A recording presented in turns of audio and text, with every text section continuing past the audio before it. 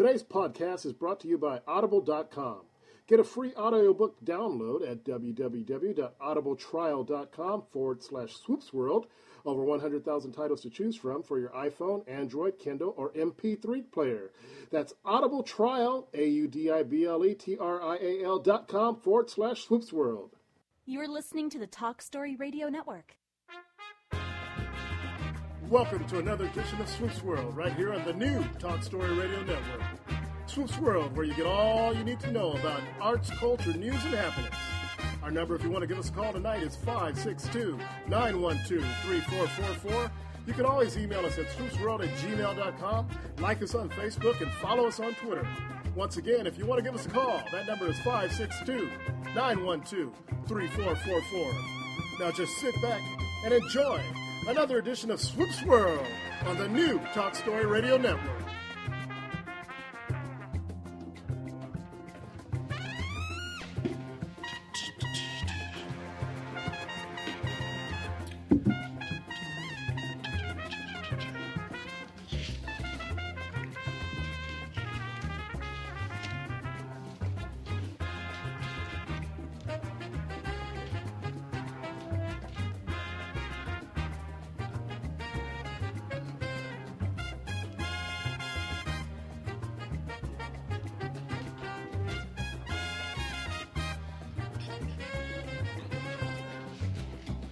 Hello, welcome to another edition of Swoop's World Late Night. It is Wednesday, April 8th, 2015, and look at this, man. We got T-Bone in the house already. Yeah, I'm here before the first bell. Of course, Peter's here, and our guest has already arrived, Greg Sabin. We're going to talk to him. He's an artist, get a chance to chat with him. Of course, we've got our Brewski segment. Anthony Davis will be calling in, be talking to him in a little while, and all the usual shenanigans that go on here, man. How's it going, guys? Sounds good. Going good. Yeah, Greg, how you doing, man? Great. Good. Let's go. Yeah, we're going to be chatting with him in just a bit. Peter, I know I was going to talk to you about this. You were at Dodge. Isn't it funny? Because 2 days ago, the weather was kind of sunny. It wasn't the warmest day, but it was sunny. It was clear. Sunny, like cloud in the sky. Yeah, and then yesterday, like half the day was kind of, decent. Then the clouds started rolling in, and then you went to the game, and you got rain and cold, and then you wake up this morning and it's sunny again. I know. It was weird stuff, man. Weird stuff. We showed up to the game. In fact, we're driving up to the game, and it's like torrential. I'm like, this is weird. I was like, this late in the season, that's a big storm. And I'm like, I knew for sure we'd be delayed. But the funny thing was we got just drenched just coming from the parking lot in. And we got there about an hour early because we got little kids, so we like to go there and we eat and do the whole, and they like to usually shop and all that. And we got drenched just getting into the ballpark. But once we were in the ballpark, we ate, and then we went out at our seats. Once the game started at 7:40, not a drop. Not a drop after that. It was the weirdest thing. It was like we're in the car, it's torrential, and just we're in the parking lot, it's torrential. But once the game actually started at 7:40, which was about 30 minutes late, not a drop from then on. There was no drizzle. It wasn't one of those goofy, like, are they going to get the game in? No. Right.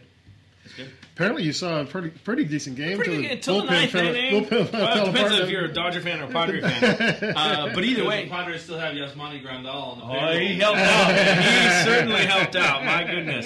My son and I have had this whole conversation. I'm like, one of the reasons the Dodgers made a lot of the trades they made was to improve their defense. So they got rid of Kemp with the theory of improving their defense, but they got Grandal. Hey, this is his first game, so who knows? I'll cut him a little slack, but overall it was a good game until that ninth inning. And of course, the Dodgers were missing their closer, who's injured. That might have made a big difference. It might not have because it was a tight score. But Adrian Gonzalez, man, still the man, still Mr. Consistent. Guy comes up, Dodgers are down bottom eighth, and just crushed it, man. That ball was gone. Oh, that was good. It was a good game. Overall, it was a good game. Good.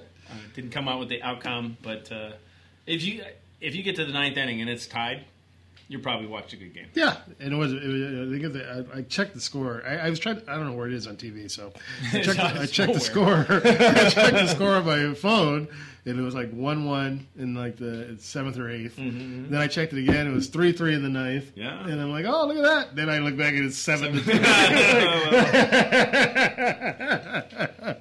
It happens.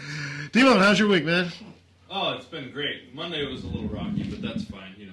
Yeah. The rest of the week has been smooth sailing. I got some impromptu days off this week, so I'm enjoying myself. Impromptu or self-created? A little column A, a little column B. I definitely really didn't fight for the right to work yesterday, today, tomorrow, and Friday. You fought for your right to party, right? The Beastie Boys rubbed off on me a little bit. It's all good, man. We'll take a quick break, and we'll come back, and we'll introduce our guests and get that thing started. You're listening to Swoop's World on the Talk Story Radio Network. This is Pink Elephant, Careless Confusion. Back after this.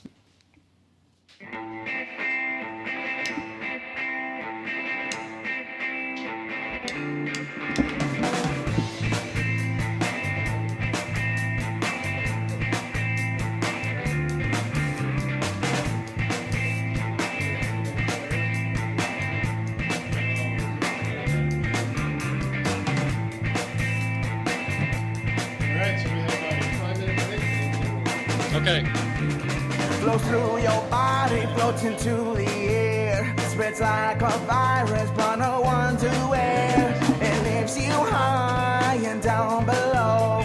Everyone's moving, wanting more and more. A run is high across the sea. A paradise if you could only see. Let's go too far through the dance floor. Careless confusion, let's lose control.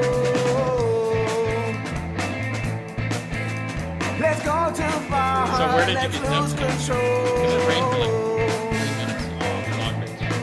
Oh, Ooh, let's go There's too nothing. far. Let's lose control. Right.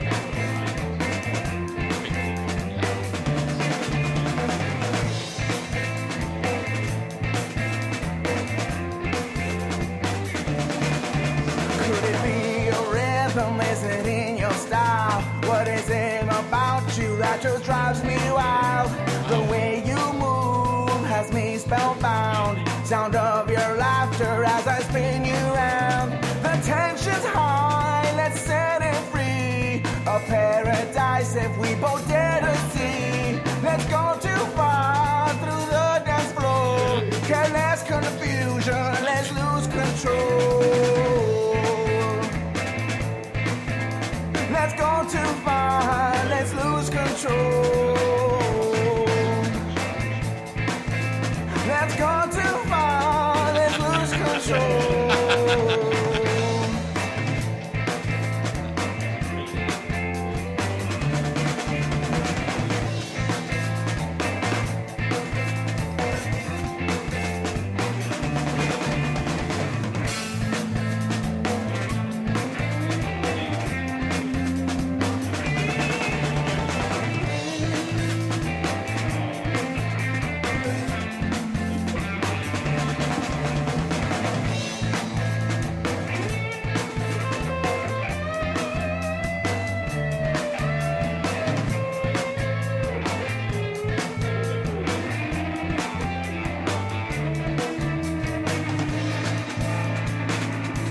That happened.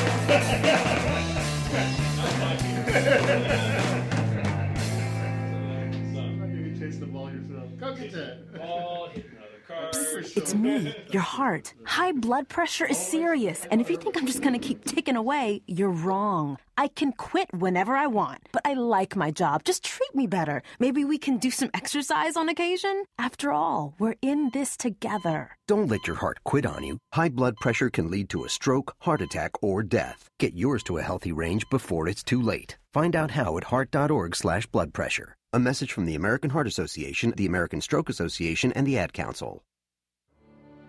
I'm in almost every school bus and classroom. I go to school with your children. We say the Pledge of Allegiance together. You see me around the neighborhood and you tell me that I'm a pretty good kid. Well, I'm one out of every 5 children in America, and I'm struggling with hunger. This problem is closer than you think. My teacher tells me we can grow up to be whatever we want. I want to grow up to be someone who doesn't go to bed hungry. There's enough food in this country to feed everybody.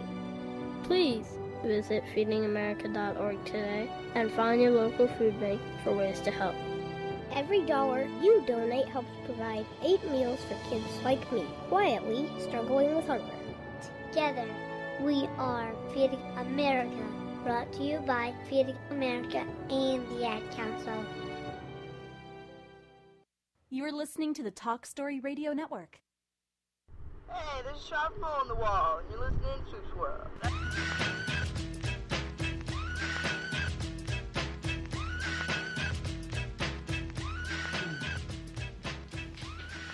Welcome back to Swoop's World on the Talk Story Radio Network. We're happy to have as our guest tonight Greg Sabin. He's an artist, originally from the Pacific Northwest, huh?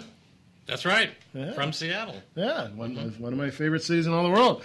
Tell our listeners a little bit about yourself. Obviously, you're from Seattle, and how you kind of got started in art. Well, my father was an architect. He's still alive, but no longer practicing. So, as a kid, you guys were just talking about baseball. And instead of going to baseball games, we would go look at buildings, and that would be our Sunday afternoon. We would go check out buildings, and especially buildings that he had designed.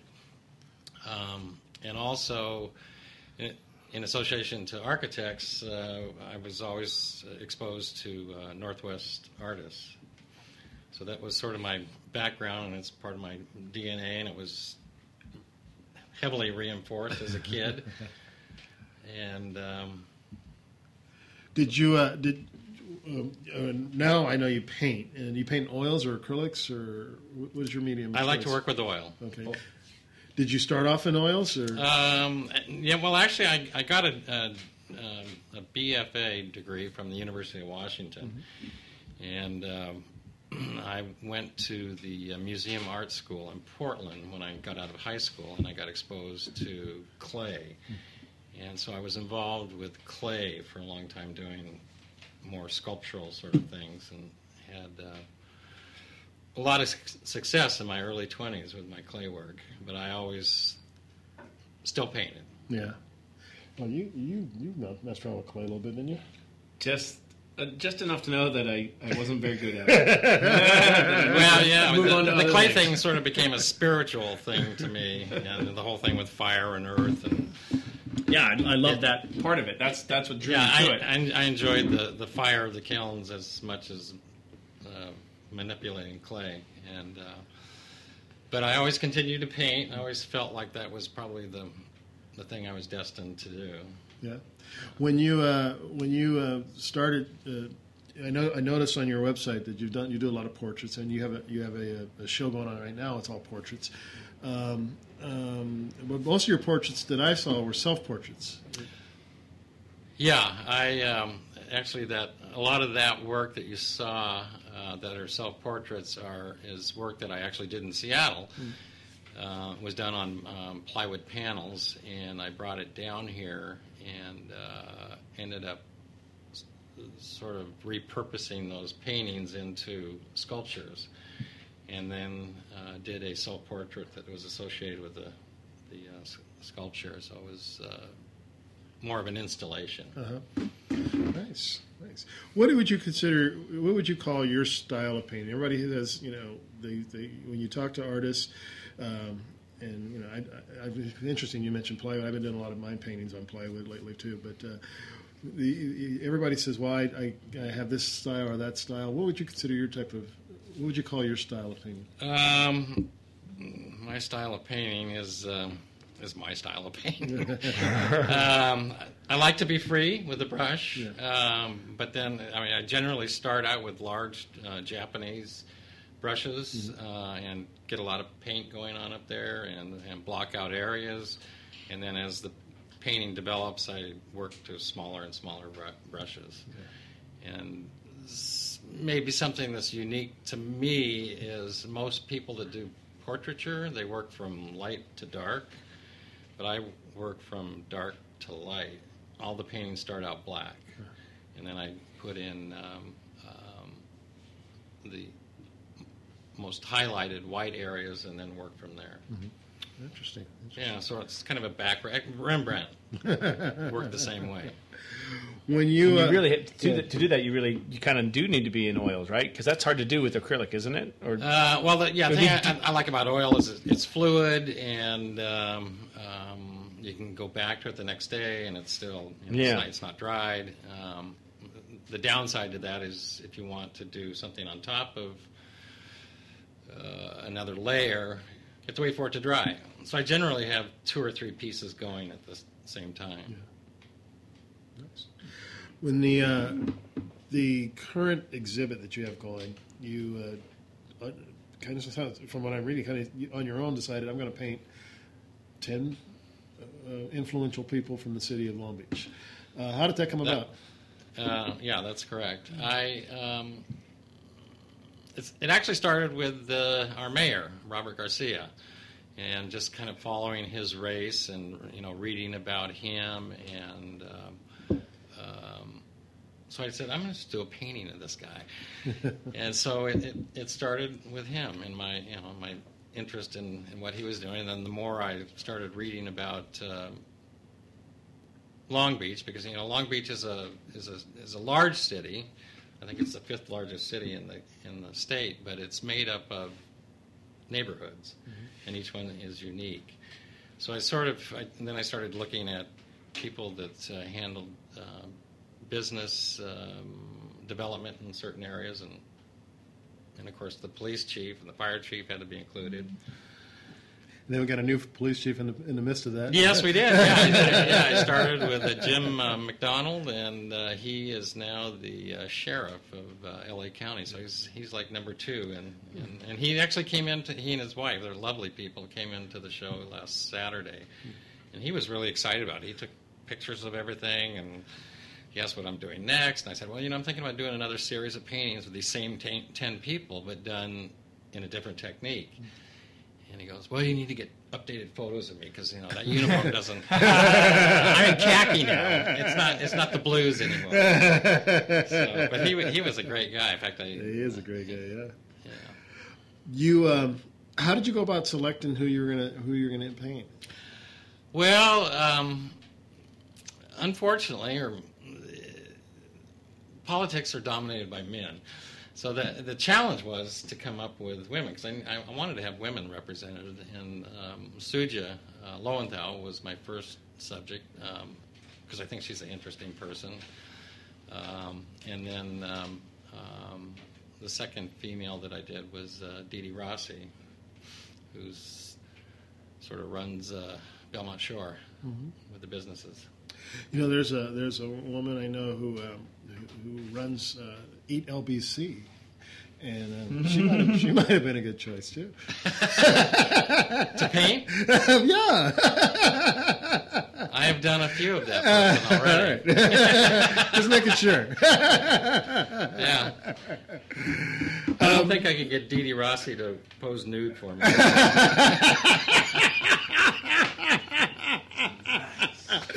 Oh, that's good. Oh man. Well, you on your, like I said, I went to your website and I looked at a lot of things. You've done a lot of things, that look butcher related.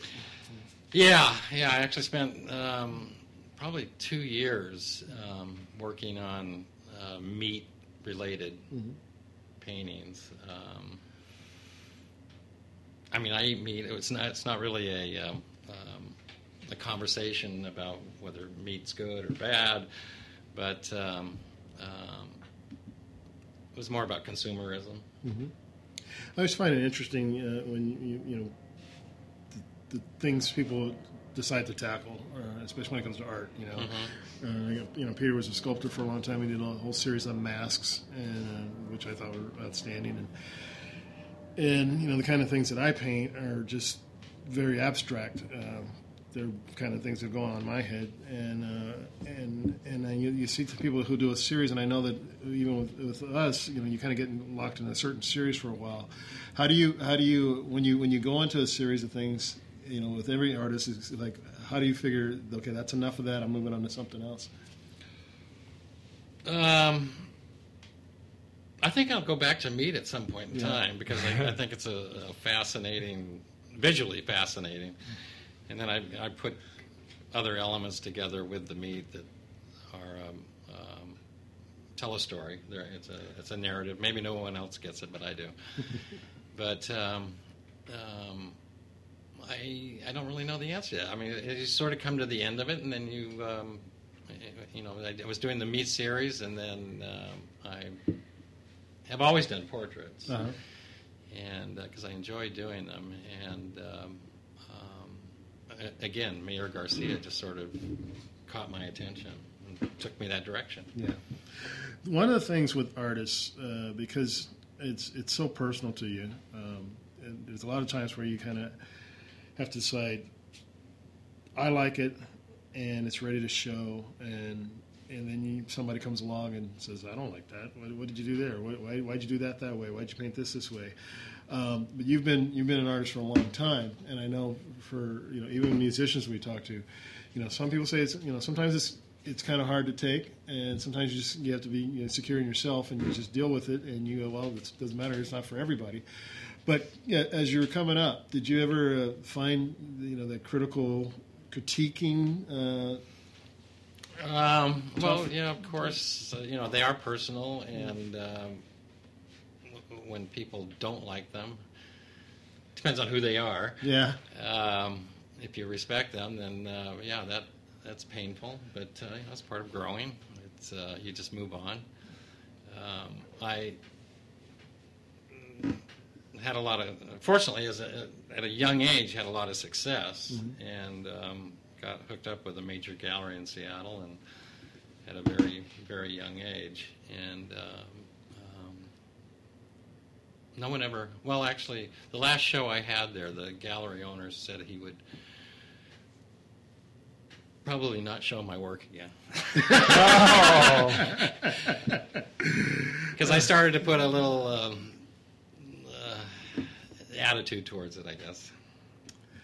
Well, that's you know, that's interesting, because a lot of times certain galleries show certain types of art, and like you said, certain you know, we when Peter and I had a coffee house, we would have artists come in there and put stuff up, and you know, it was our thing was just to show people's art. But I noticed that sometimes customers would come in and somewhat offended at times, and it's really, you know, from that point, you know, from that perspective, looking at people who are coming in to see the art that's hanging on the walls in our business, I found that very interesting. Sometimes it's just the reaction of people, because a lot of times they knew when, you know, every month we would change artists, so you know, they'd come in and see what the new art was, and just to see the reaction of people when they saw the different art.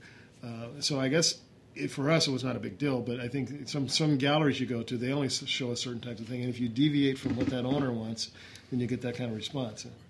Right. Yeah. This show of portraits was,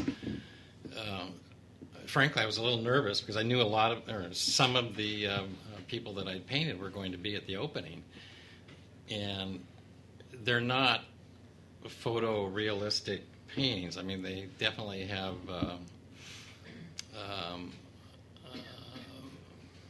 my attitude, I guess, towards them, and trying to interpret who they are. And like, such as an example, the fire chief has flames in his eyes. So I wondered how that would go over.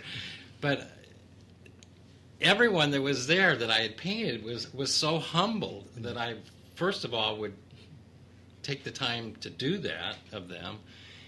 And they were so, they said, everyone has said that you've really captured who these people are. And, some of them I have met, some I have not. So I was really happy with the responses that I got from the people that I painted. Very nice. You've shown multiple areas. You said Seattle, and you've shown here and stuff. Is there a difference in the art scenes in different parts of the country? I'm probably not qualified to answer that question. I haven't actually shown for quite a few years. I've always continued to create, but showing was not something that was of importance to me for quite a few years. And until I actually moved to Long Beach, and that was in 2005, and so I'm going to find a studio here and really go for it again. Yeah. So. You got me. Got you on guard there. Huh? So I'm curious, what drew you to the meat? Because I saw some of those and they're really cool. I like them. I like them with the barbed wire. They're just really cool, and they're not still lifes, right? But they're I'm combining elements. Like a lot of people say, okay, I'm gonna do a still life of meat, of fruit, of birds, of whatever. You didn't do that. No, they're not still lifes at all. How'd you get there? What was your thought process? Well, if you're what made you get familiar with Francis Bacon, yes. This is not a new theme, right? And he, no one did it as well as he has done. What was the question again? I mean, what drew me to with meat? portraiture, it's usually because I find that person interesting, or they've paid me to paint them. But that's pretty straightforward. But meat is it's a bit of an odd thing. How did you get there? What made you go, this is something I'd like to paint? Well, I again started with a painting of a steak, and then it actually had a little verbiage on it that was kind of a play on words, and I just started from there, and then I just went to the next one, I went to the next one, I went to the next, and I have quite a few meat paintings. Nice. And then I got on to cow heads, dead cow heads, and or like butchered cow heads. They're not like dried up skulls, but that again was like portraits, and I did several of the same cow head over and over in different ways. You did a pig's head too. I did a pig's head. I did several pig's heads. Which it was interesting because when I was in college, I worked at a grocery store, and I remember the day they put pig's head into the meat section. I was walking by, whoa! And I said, look, that looks exactly like that first pig head. Actually, I did more pigs than I did cows. There's a market you can go to downtown LA where you can buy a pig head. I didn't do that, but I found it intriguing as portraits. Yeah. It's nice. What are you working on now currently? After I finished the current series of portraits, I haven't painted this week. I've been busy doing trying to sell these things, and I'm actually considering doing another series of paintings of the same people. Mm-hmm. Done in a completely different, like I mentioned that earlier, doing it on plywood where it's, and actually in acrylic, and where it's layers, a lot of layers, probably like 20 layers of different paint, and then going back and sanding them out to reveal the figure. We'll see if it works. Sounds fun. Yeah. How many different mediums do you work in?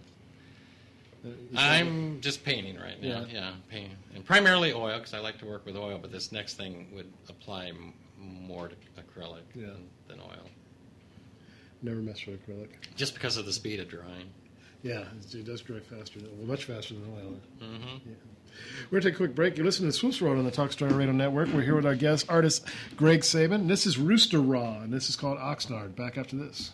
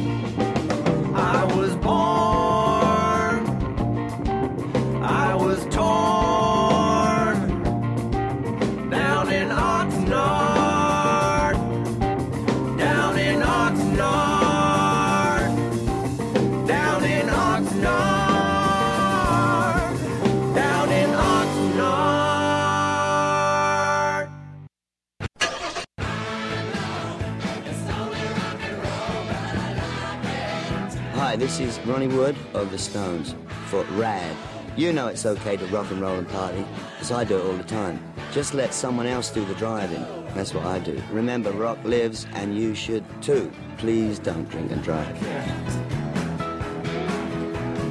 A public service message brought to you by the U.S. Department of Transportation, RAD, the National Association of Broadcasters, and the Ad Council. For a little ride. Now you can share the topics that drive the discussions of your favorite talk shows with TalkStream Live's topic-driven talk radio. We gotta talk. Let's take a drive. List and promote real-time talk radio topics, or post the topics that you want to hear.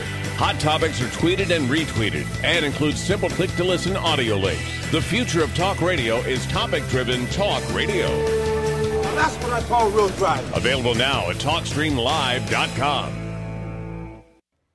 Talk Story Radio. This is Raspin Stewart. You're listening to Swoop's World. We started out so innocently. We learned to take what we need. Forgive us for our greed. Let's dance. We smoke the hookah and dance. And that is Raspin Stewart, a good friend of the show. He's going to be playing at Make Music Pasadena come May, and we'll get the information on that. Get a chance to check him out. Right now, our guest is artist Greg Sabin, and we're chatting with him about his art. And we mentioned your show that's currently going on. Let's tell everybody where it's at and a little bit more about it. I think the proceeds go to charity. 25% of the sale would go to a company called Food Finders. It's a food rescue food bank based here in Signal Hill. Great people, do great work. Got a little involved with them last year on another project, and my eyes were open to how bad it is here in our neighborhood. Yeah. 1 in 5 people are what they call food insecure, which means they don't know where they're going to get their next meal, which shocked me. Yeah. So, so 25% goes to them. Excellent. And where is it being held right now? And are there certain hours people can go and see the paintings? Yeah, the show actually runs through Saturday of this week, and I'm in there every evening from 5 until 7, and I'll be in there on Saturday 1 to 4. Nice. And the address? The address is 851 Pine Avenue, Long Beach. It's kind of in what they call the North Pine District. It's a recently refurbished retail space that was just a perfect gallery space. Very nice. Very nice. And we also want to let people know about your website and all that kind of stuff before we get over. But so let's go ahead and do that real quick. Your website is Gregory Dane Sabin.com. So it's Gregory Dane Sabin SABIN.com.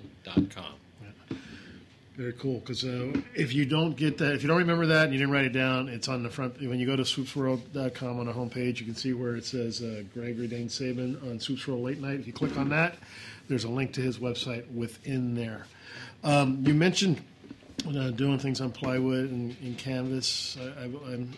Do you have a preference, or do you use it for different reasons?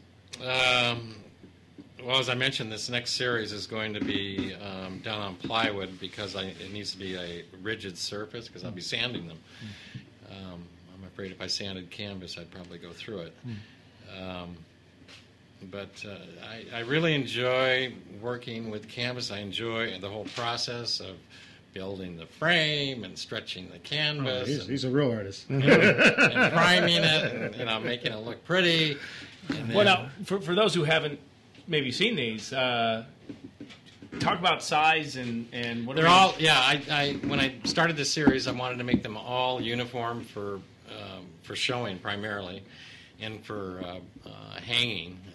So they're all 4 feet by 4 feet. Yeah, big. I mean, we're talking big. They're big. Big for portraits. They're big portraits. It's interesting to see some of the folks that did come to the opening stand in front of them, and they're sort of dwarfed by the size of the painting. Larger than life, literally. Way larger than life.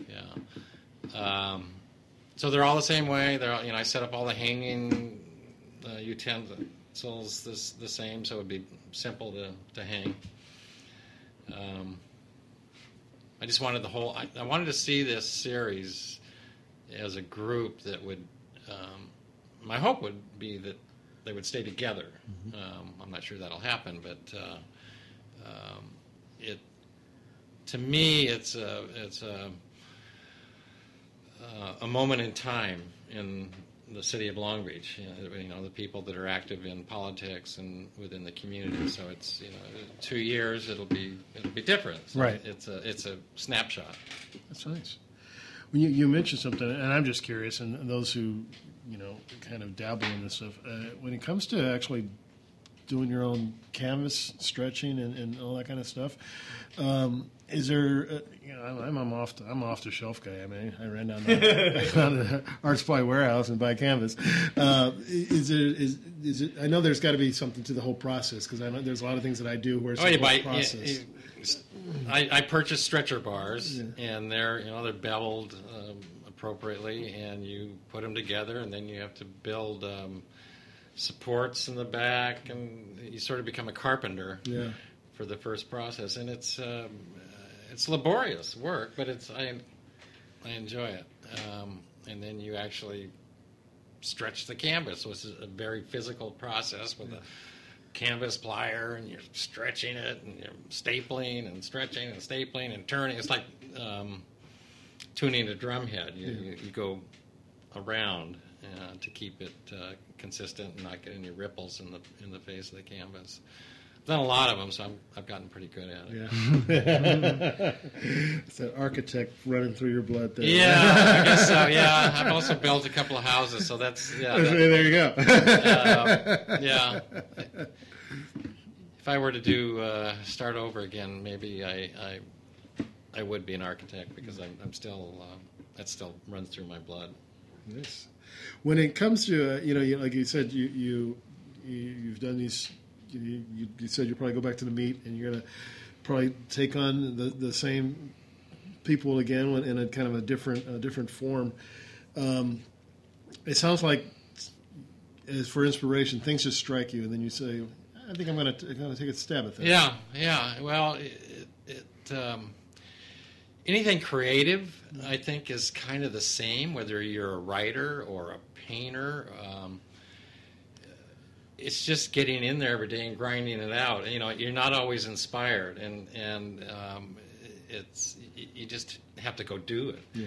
And you have to get into the studio and just look at the wall and say, "What next?" Yeah. And but it generally comes to me pretty quickly. Yeah. Does it? Yeah. But I think everyone kind of assumes that everyone's inspired all the time, but that doesn't happen. Like I said, you just get in there and gut it out. We talk about different mediums. Peter was a stone sculptor for a while. He's on prints now, but he's reducing from the stone, and it's kind of like you'd say, you kind of have to have a kind of an idea where you're going, based on the shape of the stone and whatnot. Because once you take away, there's nothing to put back. And I said, well, that's kind of why I like oils, because I can just wipe it off and start all over sometimes. Right. Yeah. Painting is very forgiving. You can just paint right over it. And I enjoy that part. And the fluidity of oil paint I really enjoy. It just kind of smears around and mixes, and colors create on the canvas that you're not really anticipating, and little things happen. And those are the things I enjoy most about the painting. I look at little details in the painting and how paint has combined with each other, and like a 2 square inch space might, like, wow, that's really great. Yeah. And but it's not the whole. The whole is the figure. You have somebody who stretches canvases and stuff like that, which I know a lot of people do, but I kind of get the feeling that you might be one of you might kind of grind your own. No, I don't. I have worked with raw pigment in the past. I'm not currently doing that. No, I generally work with oil colors out of tubes. It's interesting.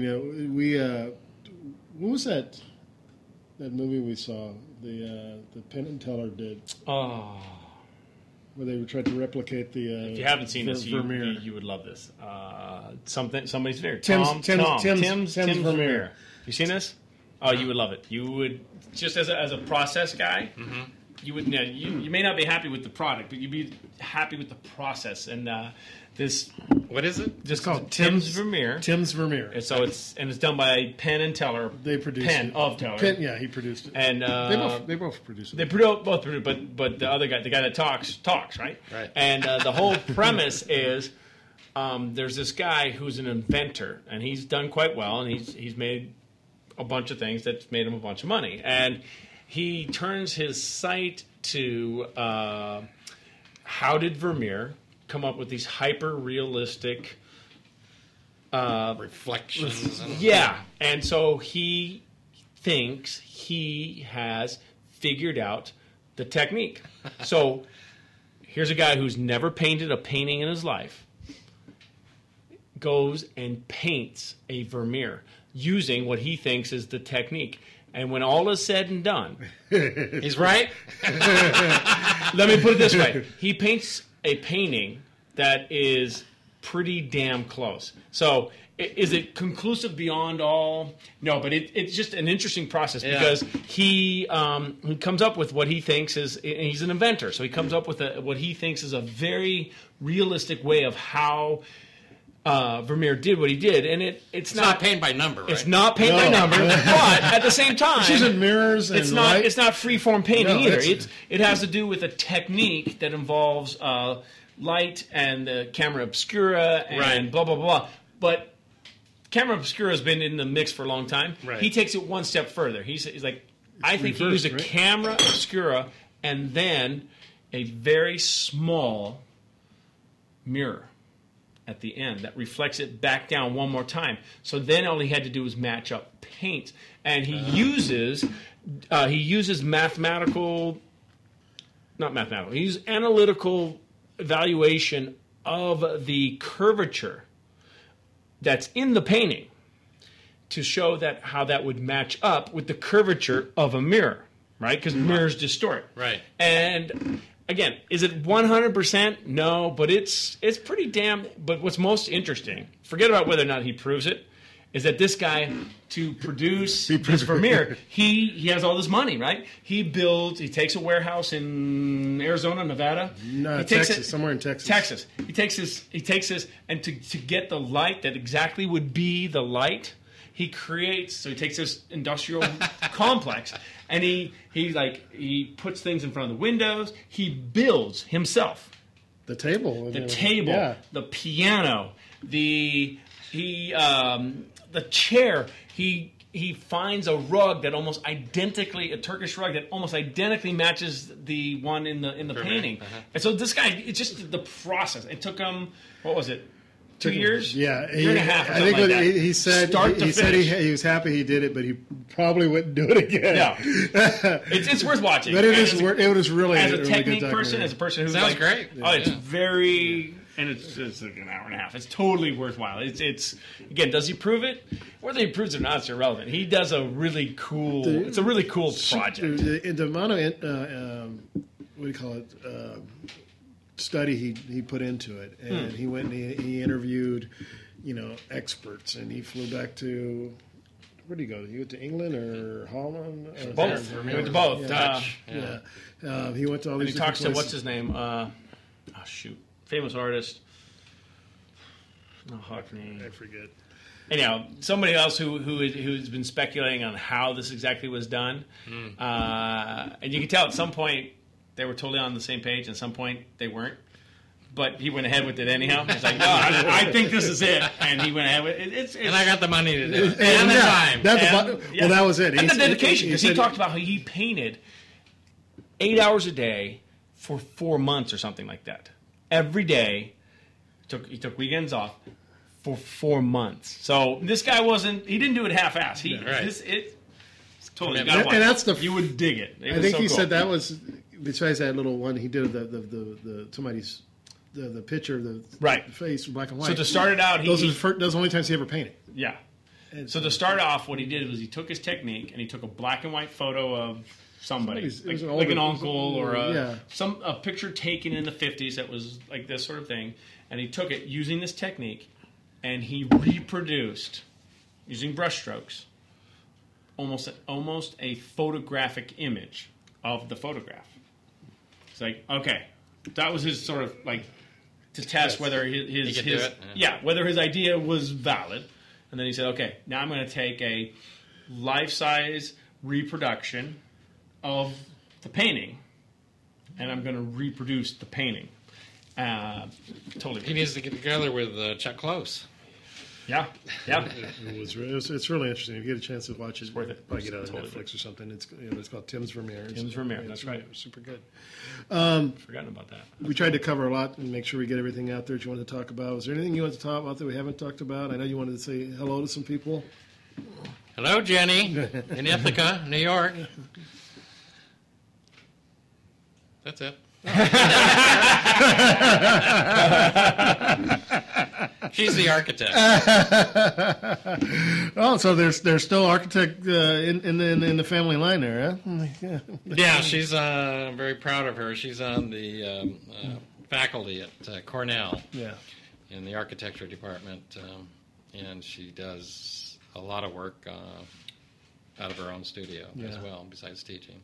That's, I mean, you know, that architecture. I have a friend I went to high school with who became an architect, and I remember when he was studying it when we were freshmen in college and stuff. I mean, it's to be so precise, and you know, you can't. I mean, the measurements have to be exact, and the handwriting has to be clear enough to read and everything. I mean, that's very, you know, people. We talked about this before. You know, everywhere you go, you can see the work of an architect. I mean, every well, my father did it. It was triangles and May lines and pencils and T-squares and T-square, all that. Yeah, you know, now it's all computational. Yeah, and so it's very exact now.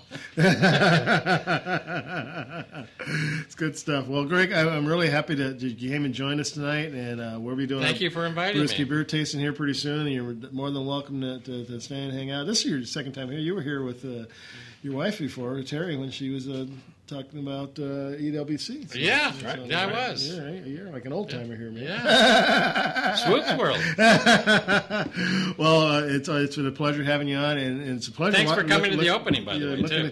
Looking at your work and some cool stuff. If you get a chance, go check his website, GregoryDaneSabin.com. That's DANE and SABIN, and Gregory's common spelling, right? Right. You're listening to Swoop World on the Talk Story Radio Network. We're going to take a quick break. Peter, what do you want to listen to, man? Any requests? You caught me off guard there. Wasn't really thinking. I tell you what, man. Just for you, man. Channel 3, Blue Christmas. Oh, we're going way back. Blue.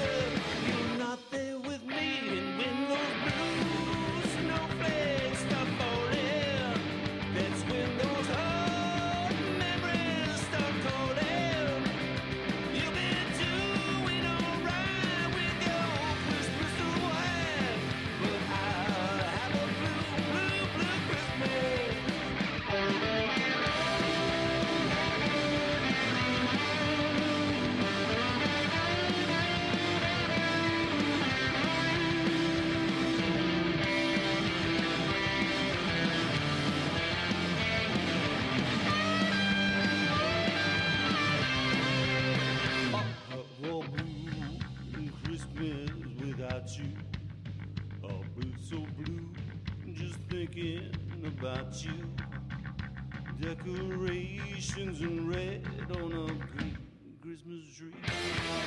Won't mean a thing, dear, you're not there with me. When the birds, snowflakes start falling, that's when those hard memories start calling. You've been doing alright with your Christmas away, but I'll have a blue Christmas. But I'll have a blue Christmas.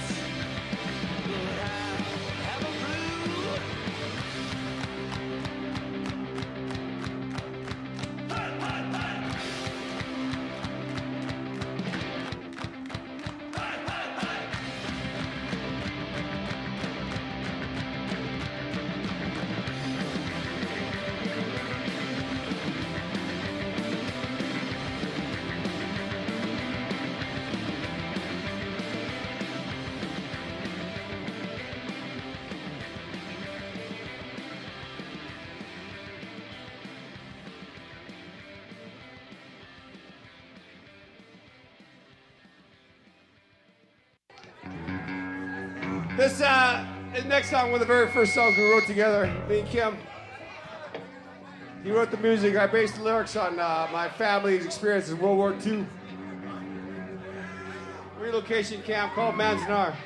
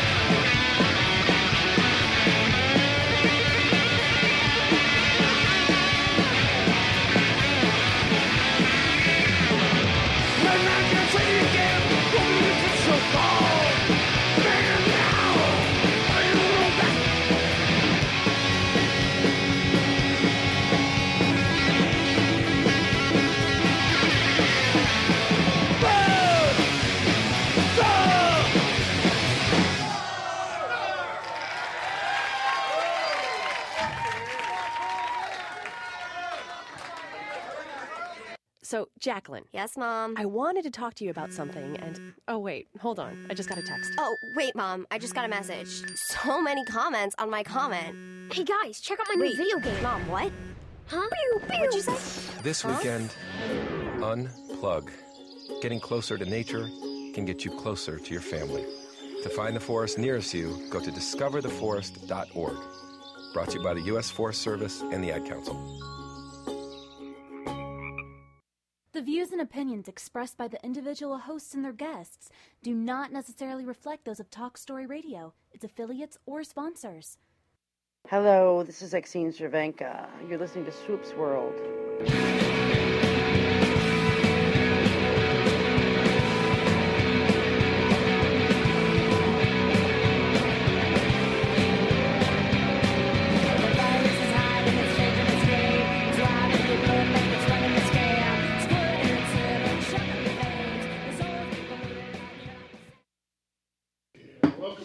We're on the Talk Story Radio Network, and we are just about 2 minutes shy of brewskis, and we'll be tasting some brewskis. We need to get him more into the shot there. Okay, you just took yourself out. That's fine. He's ugly. Back it up about a little adjustment here. Technical. It's another seismic event. We're good. You're there. Yeah, right you got there. it. You got it right. Check that out, man. With 2 minutes all these years of experience. So, T-Bone, you had an update on the Dodger game, didn't you? Yes, here we are in the bottom of the fourth up in Los Angeles. And it is now 6-2 Dodgers on the strength of Adrian Gonzalez's third home run in 3 at-bats tonight. And fourth consecutive at-bat with a home run leading back to last night. That is awesome. And he had a pretty good opening day, too, where he had 2 doubles. He's now 9 for 13 or 10 for 13 on the season with 5 home runs. And I think he's got probably... And It 2 must sound like he has doubles. near 10 RBIs then. Yeah. He's... Because I know he got 2 yesterday and he had 2 the day before. So he and the pitcher tonight for the Padres is Andrew Kashner, who has a career ERA against the Dodgers of like 1.4 before tonight. Well, that's gonna jump up a bit. Yeah. So we will. Peter, you're gonna explain the brewskis here. I'm gonna try. Okay. My let me hit computer the is not intro. working well.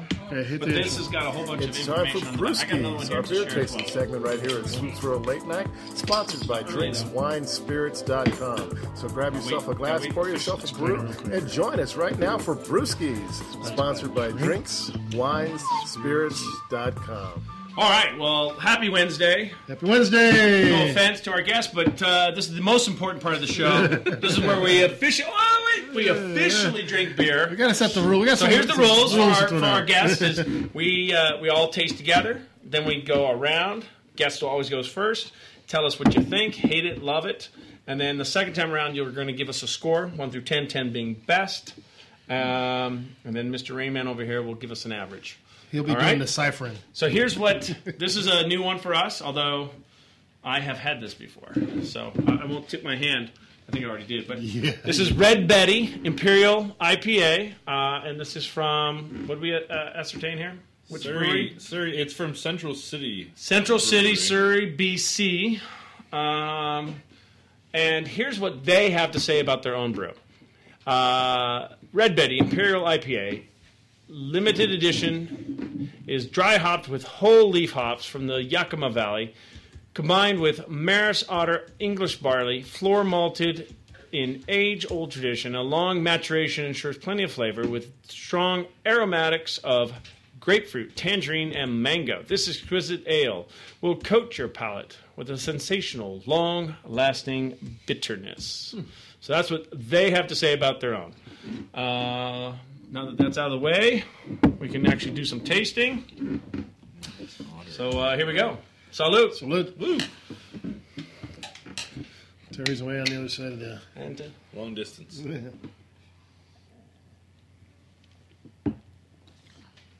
Greg, you're up. Tell us what you think. Honest opinion. Very malty. I love IPAs. I don't know how much of this I could drink, but it's a very strong flavor. But I like it. You like it? All right. This is 9% alcohol. I don't have IBUs here, so I can't tell you that. I will, as we do what we do, I will try to dig Bottom of the back label. Oh, it is on the bottom of the back label? 90, supposedly. Red number and red letters. Red numbers. Red number. Yep. Cheers. 90 IBUs, which is definitely on the high side. Not the highest we've ever had. It's a sneaky 90. It is a sneaky 90. Yeah, I agree. But that's the maltiness in it, I think. Yeah. Who's up? Am I up? Yeah, go ahead, Peter. This is the way. What's the brewery? Central City. Central City. Got it. Go ahead. This is the way I love my IPAs. I like an IPA that's malty and hoppy. So for me, this is awesomeness. I really, really enjoy this, and I could drink this all day if I weren't going to be a productive human being. Why start now? I know. But you gotta have hope, and you gotta get high. They keep telling me. You gotta have a plan, man. Timo. Yeah, the only thing about this one that really caused me to say it was sneaky is the fact that when you try to take a whiff of this beer, you smell like you're driving by a brewery on mashing day. I mean, it just smells like malt, pure malt. It is, yep.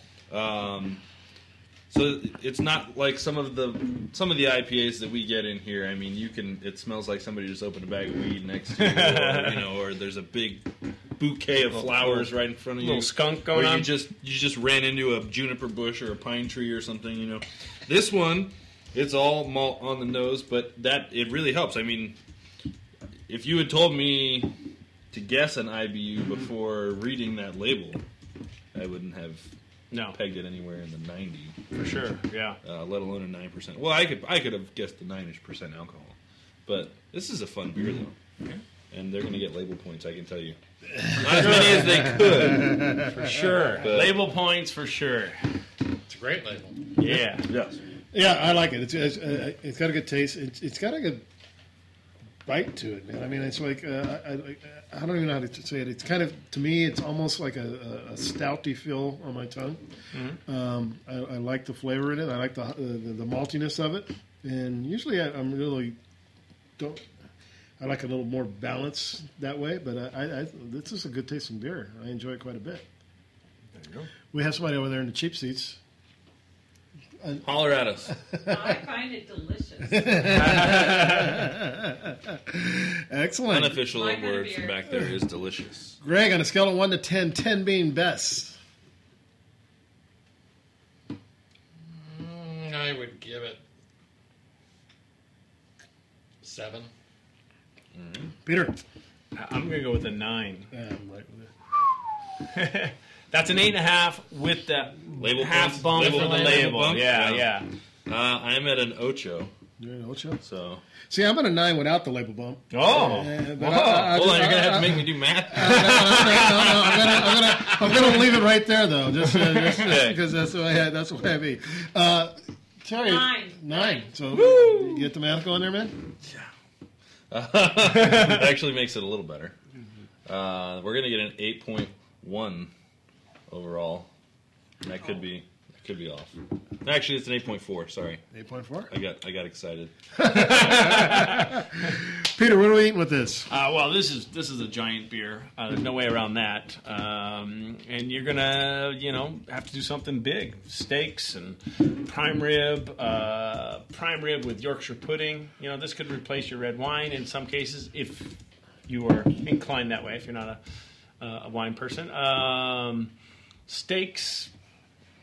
You got to think big. The biggest thing you can make. This is what this should be going with. It's going to drown out any of your earlier courses for sure. Forget about salads and whatever. No salads. If you're going to do chicken, it's going to have to be just like the spiciest, craziest chicken flavor you ever knew. So something big, not fish. Big. Well, he got quite a feast he spoke of last week. You're working the rabbit and yeah. What'd you do? You did ostrich egg, rabbit, alligator, duck.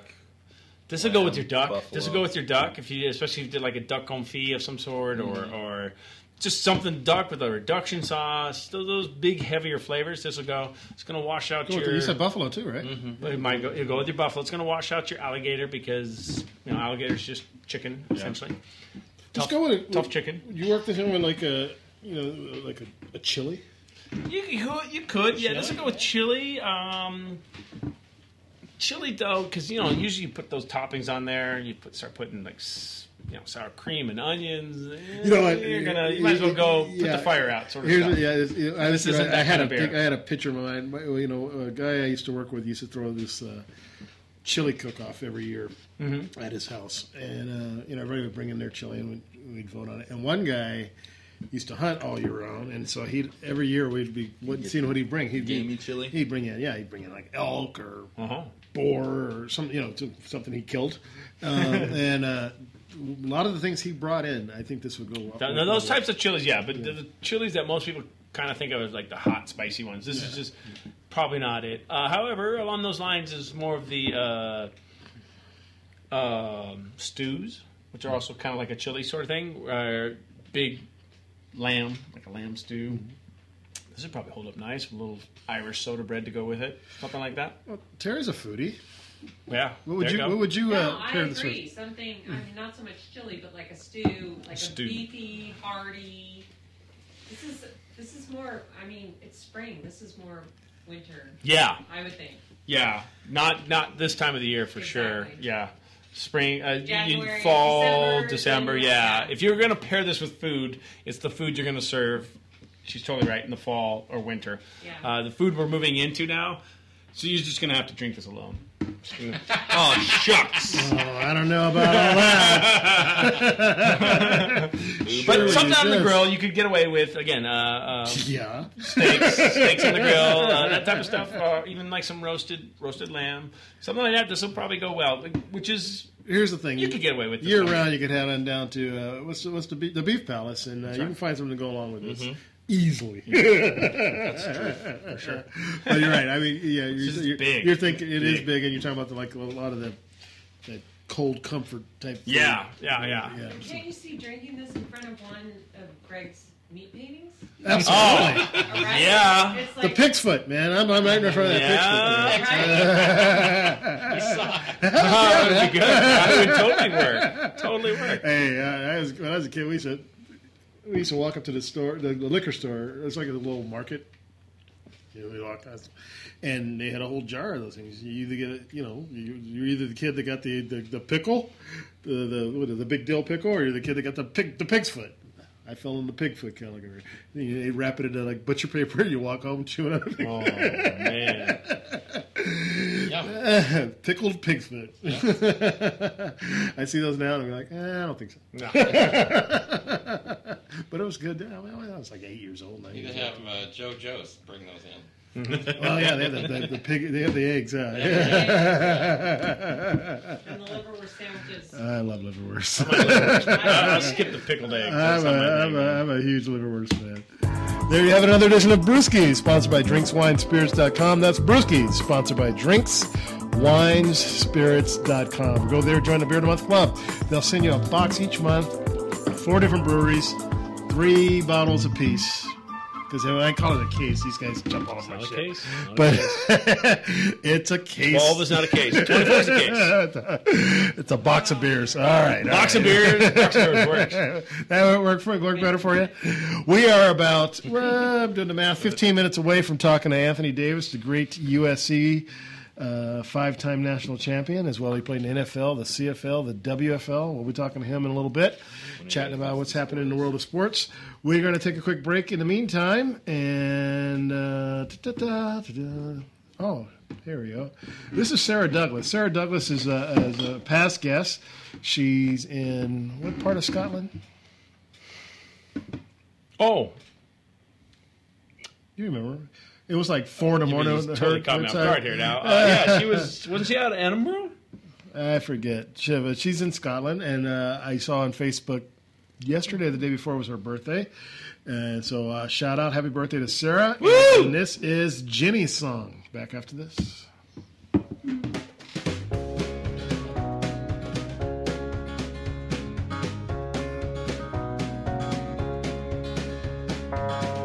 Jenny's dad had an old guitar. She would watch him play. Now she's outside the Greyhound station, just got to LA. Another dream, gonna be a star. Don't get in her way. It's in her heart and her mind is made up. Jenny's here to stay. What's it gonna be? Will we ever see Jenny? Have to wait and see if she's like so many girls who came before. Knocking at the door, is there really any chances at all?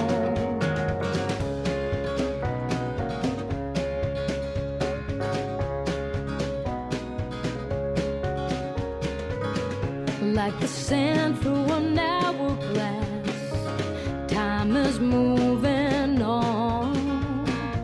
Sometimes Jenny begins to wonder if her chance is gone. Giving in never seems to last. Storm clouds move along.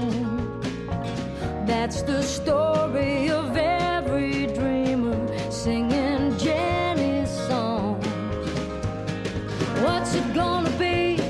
Will we ever see Jenny? Have to wait and see if she's like so many girls who came before. Knocking at the door, is there really any chances at all?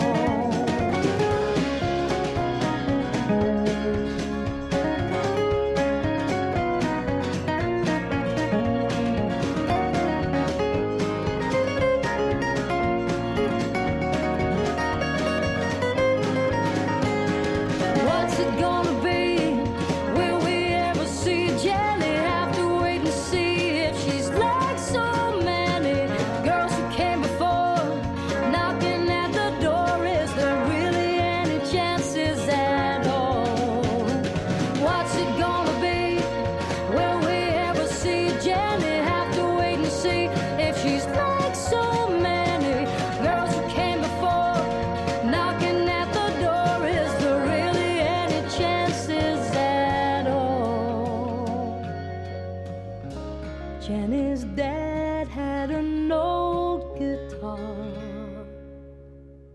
Is that a faucet running? That's not a faucet. That's a river rushing through the forest. Forest rivers provide over 100 million people with clean water to drink. What? I can't hear you because of the vacuum. That's not a vacuum. That's the trees in the forest cleaning up the air we breathe. I didn't know the trees were so amazing. Yep, and the forest gives us shade, trees to climb. That's awesome. Let's go explore some more. Visit the forest today and enjoy all it does, just for you. To learn more about the forest and find one near you, go to discovertheforest.org. Brought to you by the U.S. Forest Service and the Ad Council.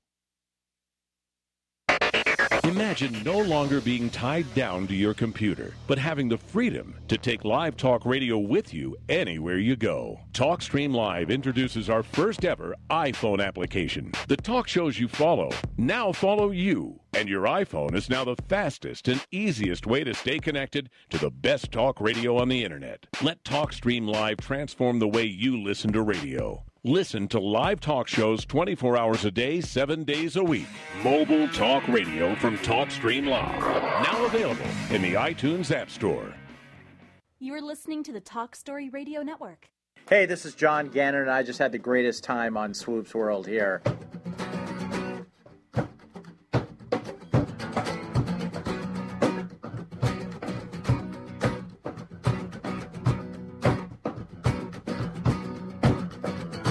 Summers are long and hot for kids and LA City cops and all. We tried to do that year was get away. I'm going to do this one. But I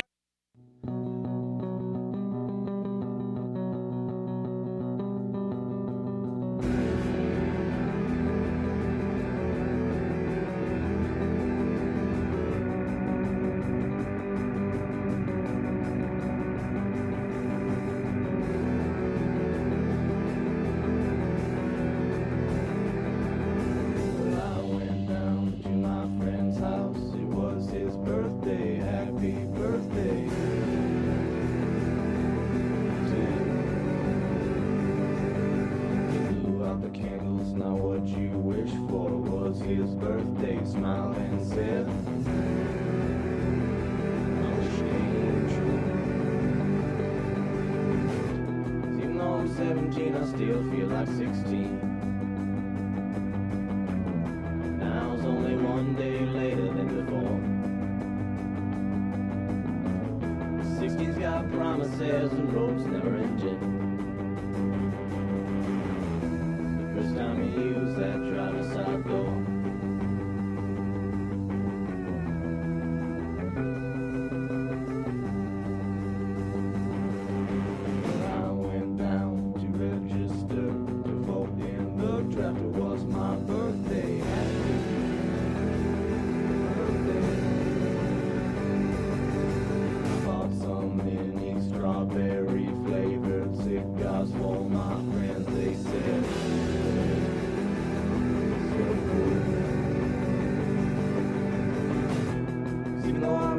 I still feel like 16.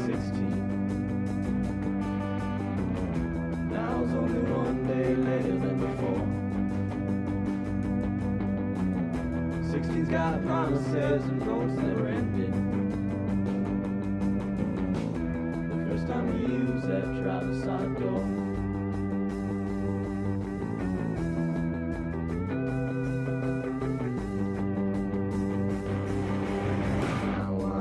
It's not my birthday. Who cares about birthdays? I don't.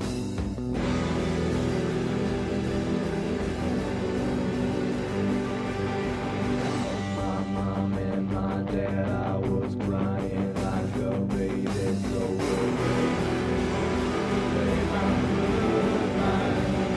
my dad said, like yesterday, you were just a baby. Sure goodbye.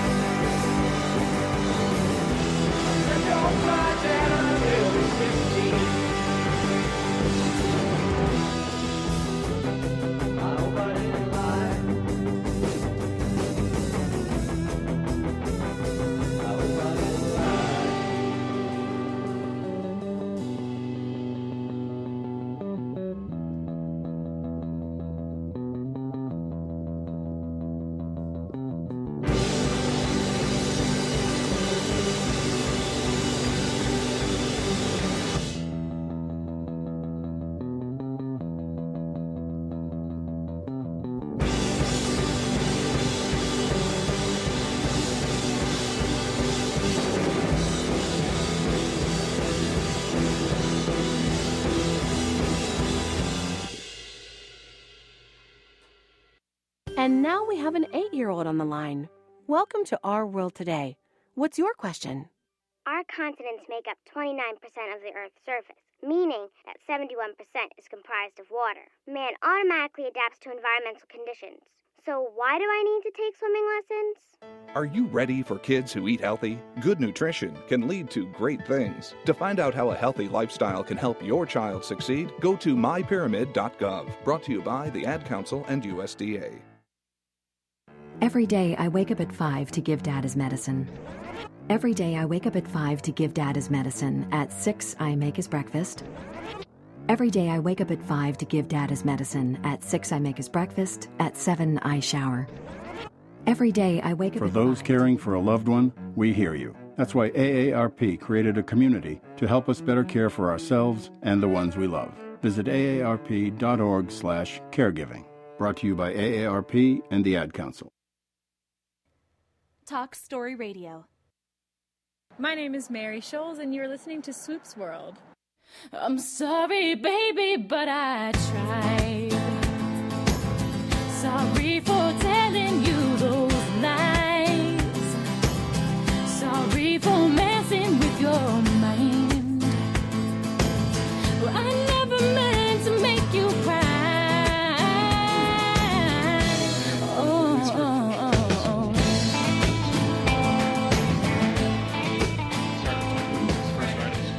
Welcome back to Long Beach. Welcome back to Swoop World on the Talk Story Radio Network.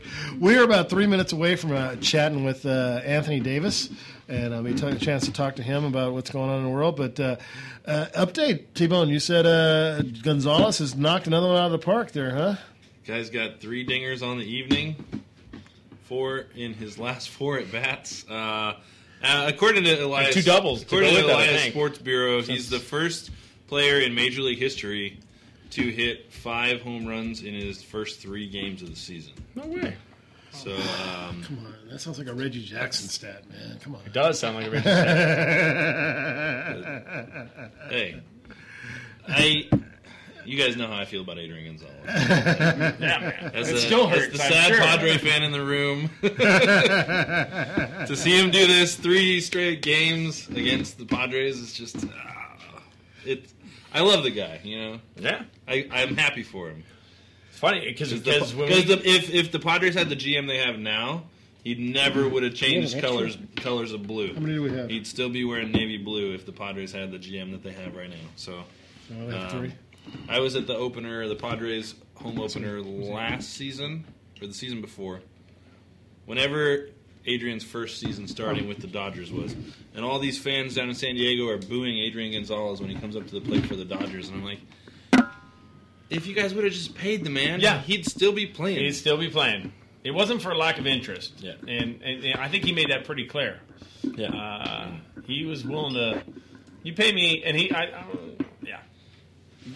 the Padres got nobody to blame but themselves it's on the that, truth. for sure. It's the truth. And the fact that he went to Boston and then is now playing with the Dodgers is... But, the Padres are trying to turn over some kind of new leaf. Are we done with this? Yes. We killed this? I know. Yeah. I know. It's a shame, right? Oh, man, that's just... Just got to run out and get some more. Maybe Big E's will deliver. Yeah. You guys are gonna hang or you gonna take off? I think we're going to head out. All right. Thank you so much. Thank you so much, Greg. Excellent. And thanks for coming back and hanging with us. And anybody who stands back and has a beer with us is always welcome back. I'll walk you guys out. the print working? Slow but sure. We are saying goodbye to our guests. Thank you. Great to see you again. It's great to see you. Yes. Bye, sweetie. Bye-bye. We'll talk. Yes. Definitely. All right. Thanks, guys, so much. Thank you. So you'll send me I'll get you to download the audio file. And The audio, here's the thing, the audio tonight's show will be at the top of the page where tomorrow morning. Oh, really? It'll be there. Okay, And so if you want your own copy, let me know, and All right. I'll No, see what we can do. okay. You can download it from there. You can also download it from iTunes. Okay. I want to get around here. Thanks, guys. Awesome. Bye. Love you. Bye. You too. We are going to give AD a call, and it's that time to give him. Let's just T-Bone, we got to find his intro music, man. It doesn't work without that. You got to get 80s intro, right? Exactly.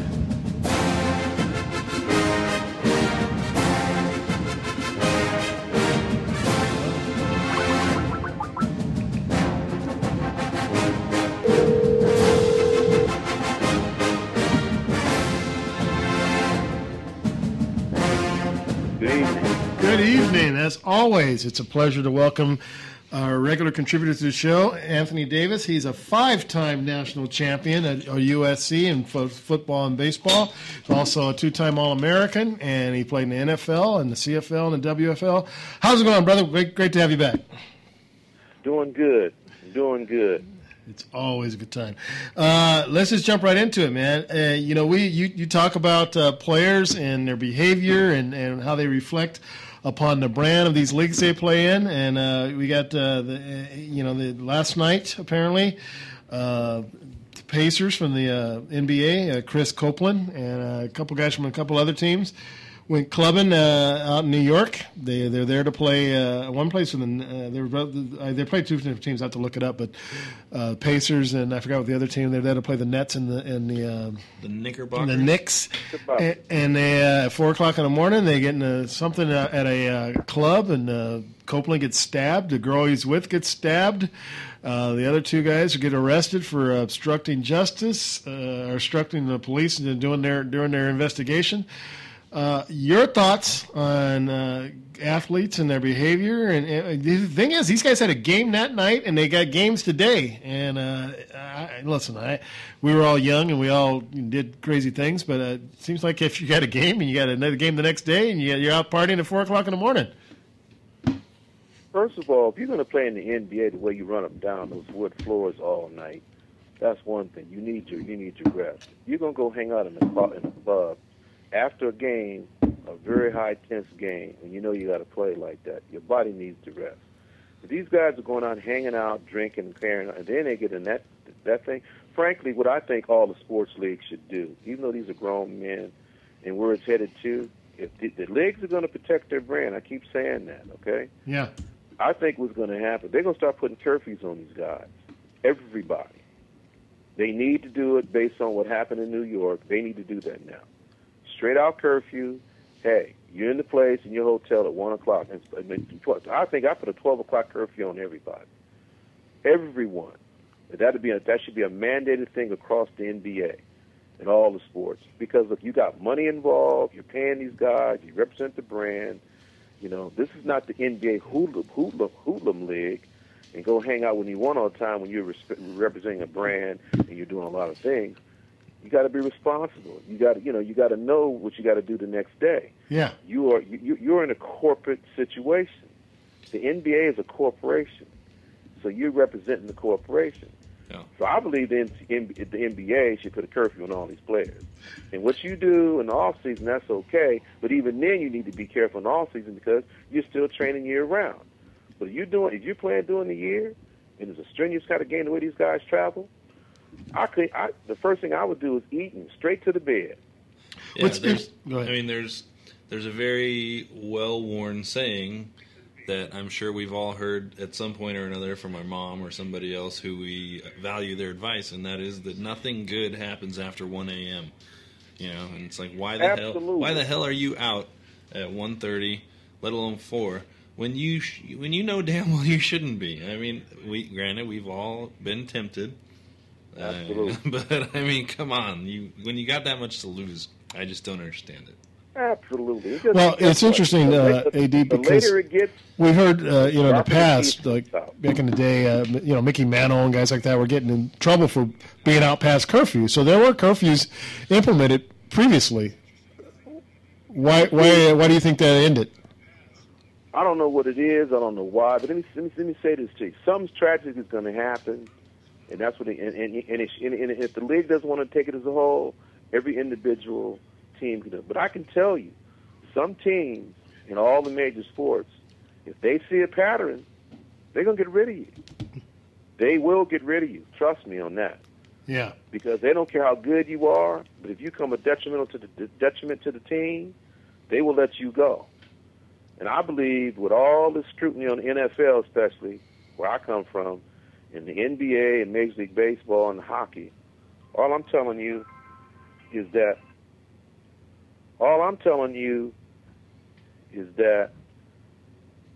it's going to be some changes. Yeah. And something tragic is going to happen to these guys, to someone that's going to make these owners say, look, something, we got to put our foot down. We can't have this. And how can you be a knucklehead out at 3 or 4 o'clock in the morning? I mean, come on. What are you thinking about? I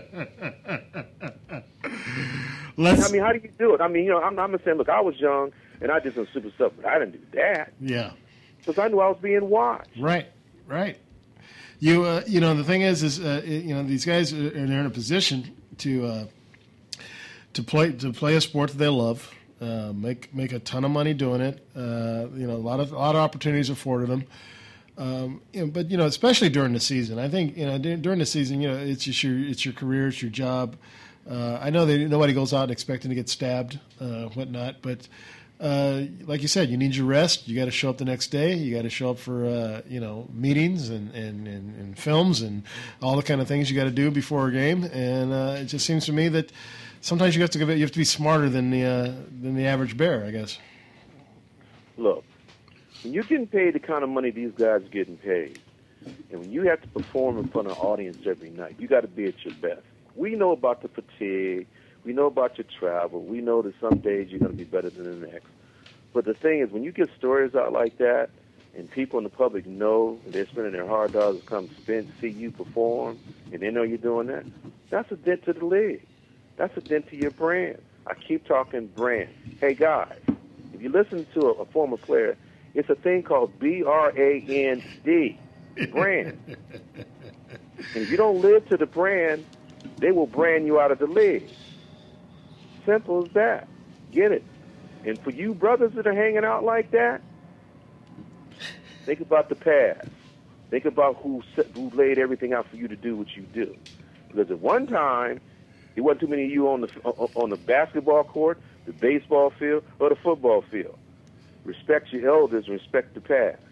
That's what I got to say to them. And I'm sure your listeners can agree with that. I just said.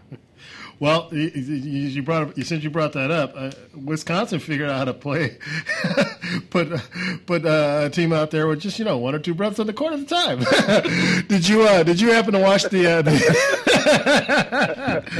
NCAA? That was a great game. The championship game was a great game. Duke and Wisconsin played. Coach K and I forgot the other coach's name. Bo Ryan. Yeah, Bo Ryan had some comments after the game, but you and I and T-Bone and Peter here, we talked last week about guys being eligible to play at what age and whatnot. And Bo Ryan, after the game, after the loss, he made some statement that we are not a.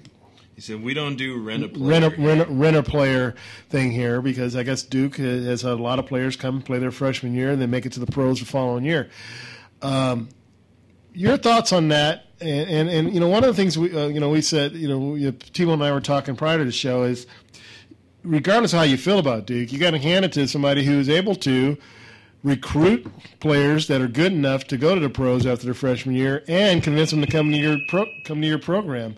But your thoughts on that game, if you watched it, and your thoughts on those statements that were made. First of all, I saw the game. It's just that Duke just was at the tail end. That fourth quarter was the crucial quarter of the whole game. Coach K, he had a different strategy. Guy got in foul trouble. He knew how to manage their time and their endurance.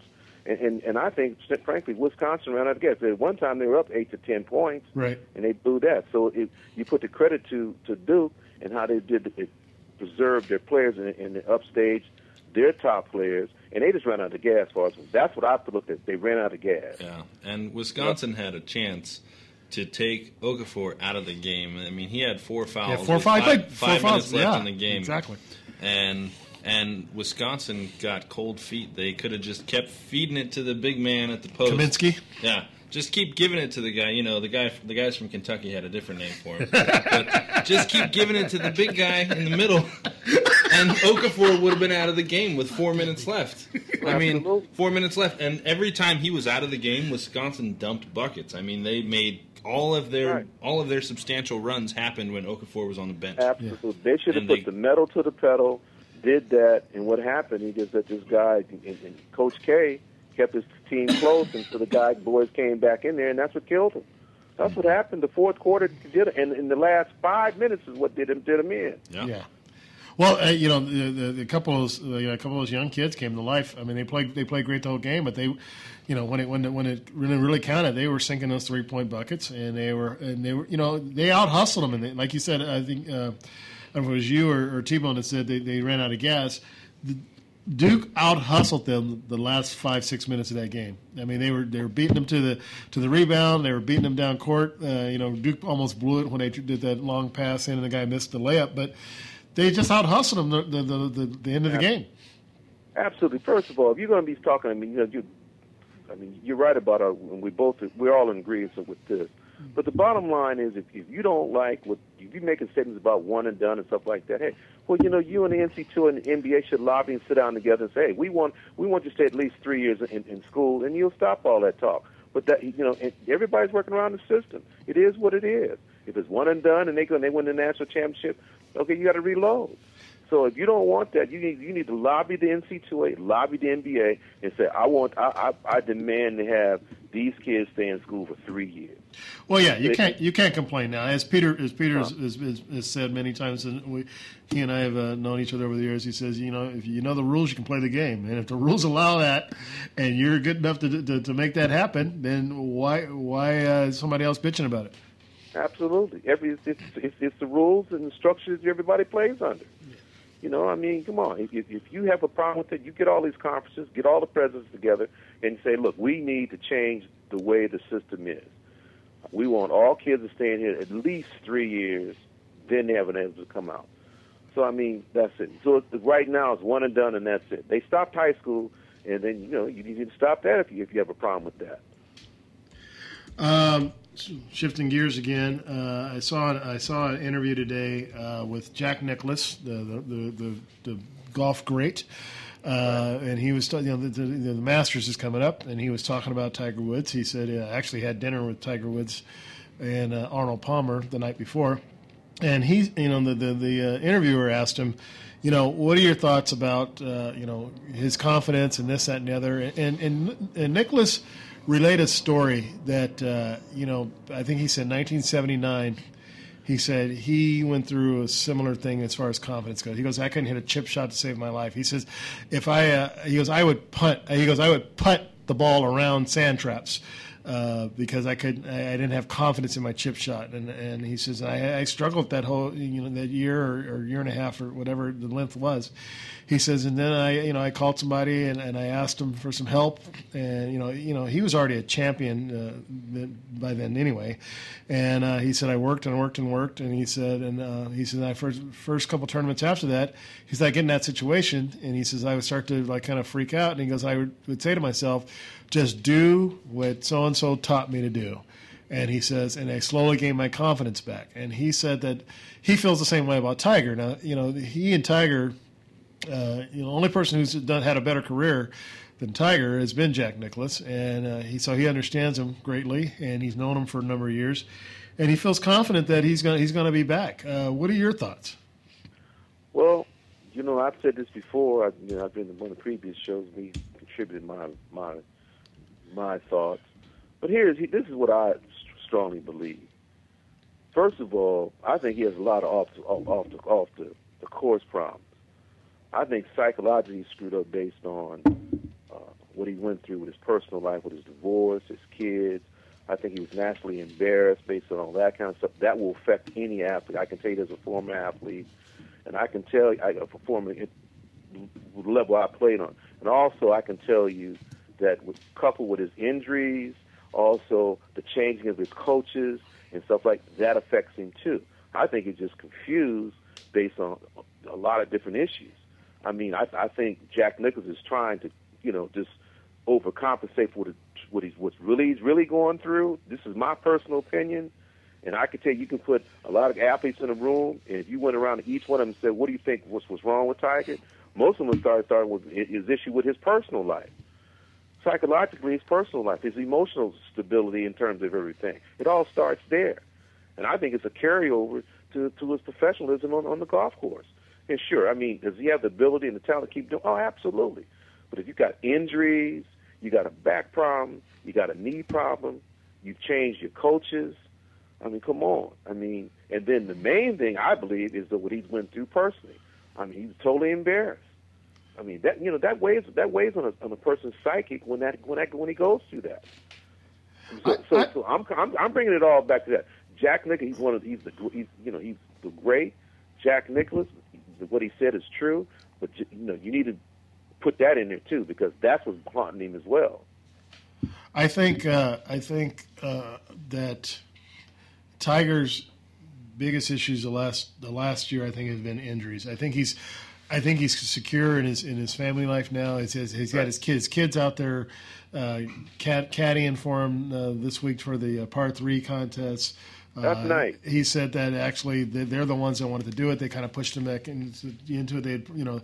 Last year he said they watched it. He was bedridden this time last year after an operation, and they said they wanted to caddy for him. So he said came close to the Masters this year, and they started asking if they're going to do it. He seemed pretty happy about that. The interview I saw with him, and I think he's happy with his relationship with Lindsey Vonn. I think. His situation right now is whether or not his body is ready. I think mentally, and I think here's a kid who as you played on a high level, put a lot of pressure on himself anyway.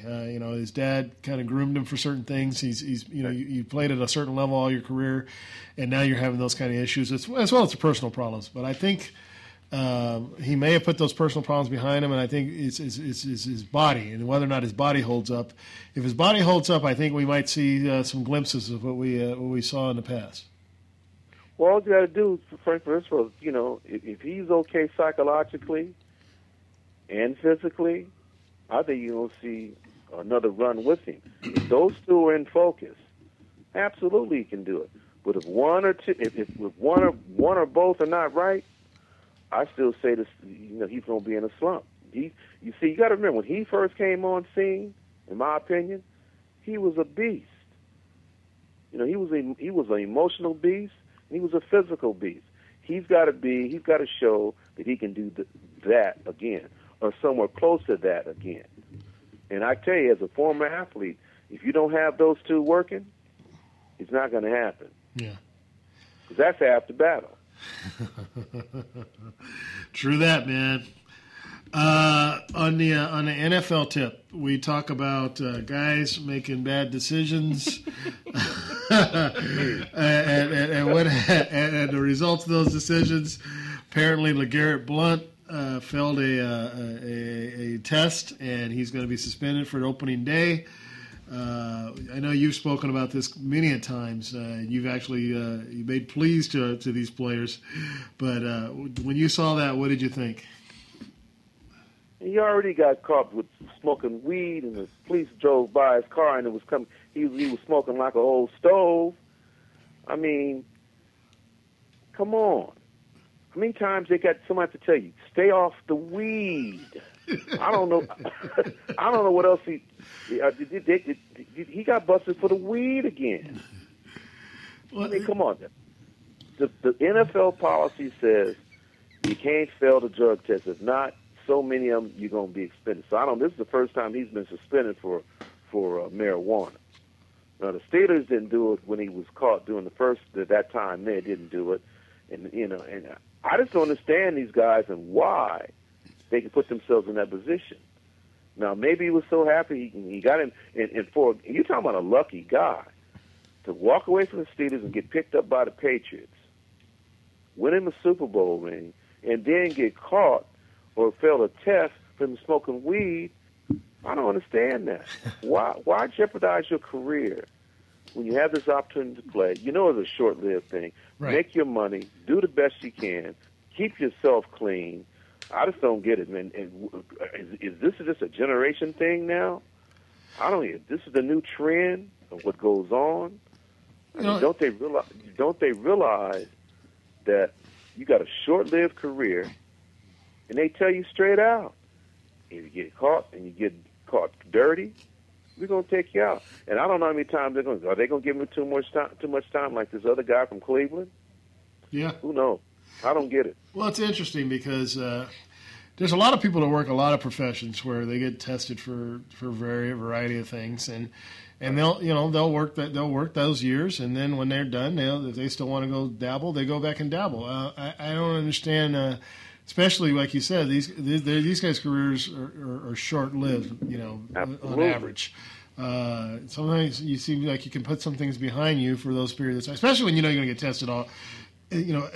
Athletes, whether you're talking about professional athletes or Olympic style athletes, I know the Olympic athletes, a lot of those amateur athletes, they have to let the committee know where they're going to be, all hours of the day and different times of the year, and they can just show up and test them at any time. And it doesn't seem to me that a lot of that stuff is worth the risk when when your livelihood depends on it.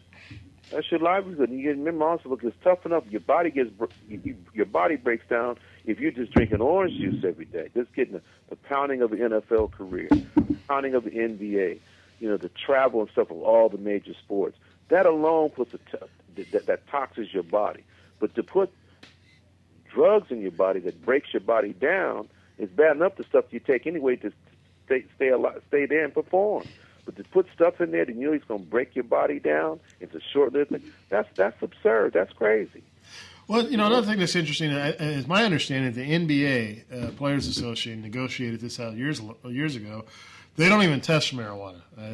My understanding, there was enough guys in the NBA that were doing weed that they eliminated that test from their testing. I could be wrong, but that was a few years ago. I heard that. You think if that's the situation at hand, especially the way it, especially a lot of states it's legal now, medical wise. In some states it's legal recreational wise.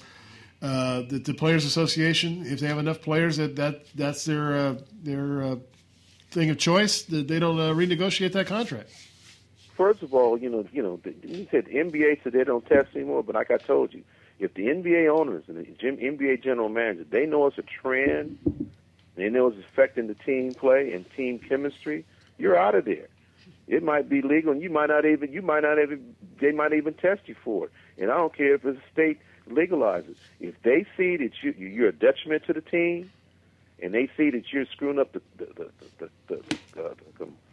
structure of a team, you're out of there. I don't care what the rules are.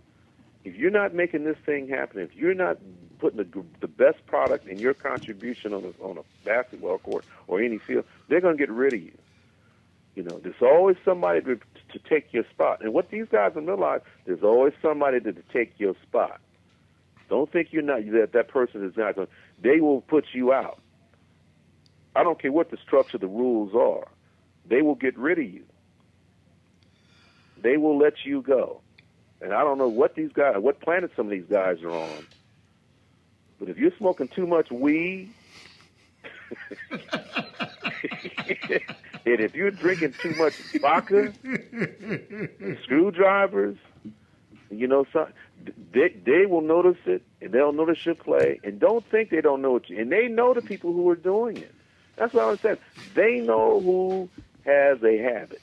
Right. As long as that habit doesn't affect your play, you're okay. But once you start breaking down, and they see the trend, you're out of there. AD, and as a former professional athlete, you're used to showing up for the game and going in your secret tunnel and going in and getting taped up and all that kind of stuff. For us fat guys that like to go to the games, we like to go hang out in the parking lot for a few hours before the game and tailgate and have a good time. Then go in the game and watch you guys play. Apparently the Dodgers, and I know you played a lot of baseball, the Dodgers Stadium has eliminated tailgating. And I don't know if you've ever been on that side of it because, you're an elite athlete, but for those of us who enjoy that side of it, it's kind of a downer. Your thoughts on the way that things are changing throughout the league, and, trying to eliminate some of the stuff. And I understand the thought process, but we have this thing in our society where if a few fuck up, the rest of the world has to pay for it. I understand that they had some issues at Dodger Stadium a few times, but the majority of the people that went there and tailgated and enjoyed the games and stuff like that, left without any problems, didn't cause any problems, didn't hurt anybody, and went on about their business. Do you have any thoughts about the way that these things are changing, where they're kind of eliminating that? You got to get up there, you pull in there, you park, you get out, you walk into the stadium, and then you spend money on their high-priced condiments. $12 beers. Yeah. Well, I think it's a chicken and egg type of thing, a catch-22. Unfortunately, some knuckleheads that get out there and they drink too much and they get out of order. I think that's what the main thing is. First was people's safety, and the thing with the guys, when people don't understand, is that if you could do the right things at these tailgatings before these games, and then you go in and you buy their $12 beers, whatever. But it's their attitude and what they do before they get into the stadium is what they're concerned about more than anything. Now, if you had some of these knuckleheads were straight, it didn't go crazy before you got in there, then you wouldn't have this. And then something spills over into the neighborhood. That's another problem they have, especially up at Chavez Ravine up there, where the residents are involved, where the residents have concern about, the pregame parties and all this kind of stuff. That is the problem. The problem is that they're not concerned about their problem is with the people who get intoxicated before the game and go crazy, and then it continues after the game sometimes. Yeah, I understand that, but here's another thing. And it's an American tradition, so I understand that. They're trying to change that, I understand. But, I think it should vary from stadium to stadium, city to city, frankly. Well, yeah, I don't know how many games, SC games I tailgated before, but here's you mentioned something, and it kind of touched a nerve with me. I always have an issue with people who move in next to a stadium or a sports venue or a concert venue or an airport, and which has been there a lot longer than they have, and then they start bitching and moaning about the crowds and stuff that that it attracts. And want to shut it down and this and the other. I mean, we're going through that same thing with the people who are living in Santa Monica. The airport's been there for years, brings a lot of money to the economy. And then people go, it's dangerous. Well, you moved down next to a freaking airport, then it kind of comes to the territory. And I feel the same way about that. If you move next to a sporting venue, and the history of the thing is people, get there early and they picnic, and not everybody who goes there and tailgates doesn't get intoxicated. Period. And most people who have a couple cocktails don't get too messed up to legally perform what they have to perform after the game by that time and whatnot. So I understand where you're coming from with that, but it's when the part about the local neighbors and the surrounding citizens, I kind of think, Dodger Stadium's been there damn near 50 plus years, and you haven't. More than 50 years. Yeah, so you kind of, that comes with the territory. I mean, there are probably some people still living. Yeah, it might be so. Were there before the but that's like me moving next to a cemetery and saying, I'm tired of these funerals coming in here every other week because it causes a problem. Well, I really don't know what's going up there in Chester. They've been doing that shit for years. I don't know what's going to spill out. I think what it is the activity is spilling outside the premises. That's the main thing. I think you cannot do tailgating outside the premises of Chavez Ravine. Well, that's true. And I think what's happening is that these people are spilling over into the neighborhood, the parking issues and stuff. And I think another thing is a lot of these people are having their tailgating party right there near the residence. It should be on the premises of Chavez Ravine. Yeah, that's the problem. That's what they're complaining about. Now they're going to penalize the people that are on the premises and doing well and not doing anything. That's a different story. Oh no, you cannot tailgate on. No more tailgating in the parking lot. Fun period. In the parking lot. Yeah. Well, you park and then you get out and you walk up to the gate. Well, I think that's the issue. I think you've had some knuckleheads with inside of that, but I think the biggest issue it carries over outside now. They're doing that because of the few knuckleheads. That's why they're doing it. Now, is it right? I think you're going to deprive of American tradition that most people used to. But it always takes, in some situations, like in anything in our world we live in, is you always have a few nuts. that's going to make it destroyed for the rest of the people. And I and think another thing about Dodger Stadium, they've already been, the Dodgers have been sued behind what happened to this guy at the game. So all of that is in effect with all the situation, the decision why they did that. And in my opinion, the problem I have with that part, because it was pretty clearly a reaction to what happened to Brian Stowe there at Dodger Stadium, and the problem those guys got drunk in the stadium. Yeah, that happened after the game, right? And so, I mean, they weren't going to stop selling alcohol in the stadium because that's a sacred cash cow that they could not slaughter. You think? So they had $12 for a fucking They had to say they were doing something. So instead, they just ruined the fun for people who didn't want to spend that $12 a beer. And it's like, this happened. This happened at 11 o'clock at night, basically. I mean, it didn't happen. It didn't happen an hour before first pitch. It happened 4 hours after the first pitch. It didn't even happen during the game. Yeah. No. And But they were drunk when they came out of the stadium. They weren't. So- There's been no proof that they got drunk going into the stadium, and there's been no proof that they drank after they came out of the stadium. This was a fluid situation. So the problem was with the serving of the drunks within the stadium. That's right. Yeah, but I agree with everything everybody's talking about. I'm just telling you that the whole scenario, before, after, on the side, off the premises, is why they're doing that. Oh yeah. We're all in agreement, brother. It's everything that's going on. It's just not one specific thing. It's everything that they've analyzed and know something to save ourselves from liability for the Brian Stowe situation. We're just not going to have it. I'm not going to have to settle $50 million settlement because some knucklehead kicks a guy in the brain or whatever happens. So they're looking at everything overall. You're absolutely right. What they're gonna do is kill the tradition of tailgating because of some knuckleheads. That's what it is. Well, yeah, you're right. And whether it's an hour after the game, 2 hours before the game, or whatever, they're just not going to have it. And let me tell you, as I told Peter, I've seen some horrible things happen after the games right there in Exposition Park at the Coliseum when the Raiders were in town. So, absolutely. Yeah, it's the thing is we have to decide a couple things. Do we still want to live in a free society? Do we want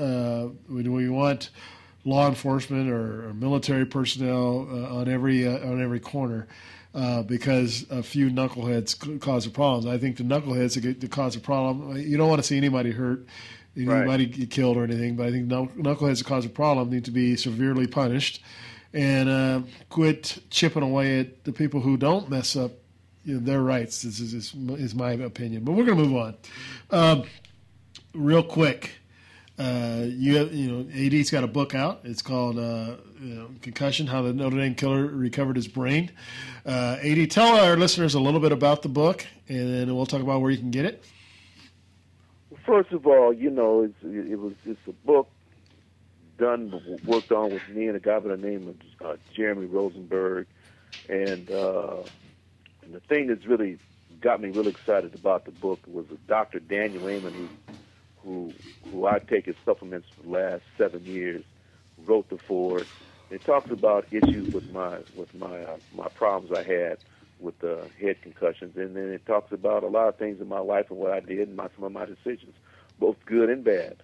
So you'll see the structure of a book and somebody talking about the good things, the structural things, controversial things about me, and it's a good, fast read, and you'll enjoy it. Excellent. And you can find that on Amazon as well as Lulu. And you can go to the front page of Swoop's World and click on the tab there, take you right to the book, and you can go there and order it there. I know you're a big fan, big fan of Northridge Suit Outlets. And I've seen AD. I've seen AD when he's out and about. He's all dappered up, got the bow ties going on and stuff. And we were talking this week, and he says, "Oh no, this is a place I go to." So tell us a little bit about that place. Well, first of all, they got this little commercial out. These guys, he's got this. I think it's a Hispanic gentleman and these two brothers dancing. But the thing is, I'm a big fan of bow ties. I have a collection of ties. You might say I might be fanatical, but I have several ties, and I wear bows all the time. and I wear the biggest bows you can wear. And I get all my stuff from Northridge Outlet because they don't have anywhere else. I mean, I can, and I got some bow ties, some special silk bows from those guys. And when I wear it and I walk in there, they're really happy because I represent it well, and that's what I want to do. So I advise anybody who wants to have a nice, serious bow tie, go on in there, and they'll take care of you. Excellent. Well, AD, as always, it's great to chat with you, and you're too humble a man to say it, but I'm going to say it. I want to reach out to those from his alma mater, USC. Those who run the system over there. This man needs his jersey retired. He's done more for that school than most athletes have done there. 5-time national champion, 2-time All-American. And as I said last week, and I truly mean it, AD, you're one of the greatest athletes to ever set foot on that campus, and we really appreciate you joining us each week, man. I appreciate that. T-Bone, Swoops, it's always a pleasure. Absolutely. Yeah. We'll chat with you next week, brother. Thanks a lot. All right, take care. Catch you next time, AD. The great Anthony Davis, y'all. This is Satellite Sky. Got this feeling. Back after this.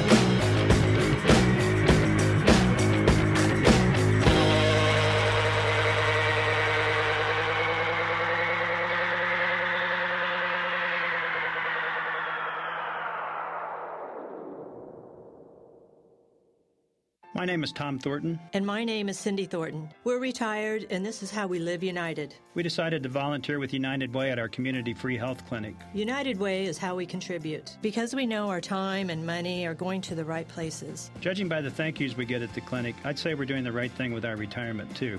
We're Tom and Cindy Thornton. We volunteer at our community free health clinic. We don't just wear the shirt. We live it. Give, advocate, volunteer, live United. Go to liveunited.org. Brought to you by United Way and the Ad Council. Psst, hey, over here, behind the fence. Huh? You? The bike? Yeah, the bike.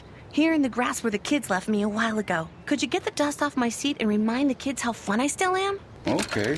Oh, you are dusty. I may need my spokes tightened too. Let's go. As Native American parents and caregivers, our encouragement to healthy lifestyles for our kids is helping them get outside and play.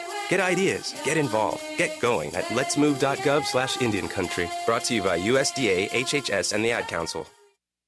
The views and opinions expressed by the individual hosts and their guests do not necessarily reflect those of Talk Story Radio, its affiliates, or sponsors. This is Parker Ainsworth. You're listening to Swoop's World, where things are awesome all the time. Remember that. Peace.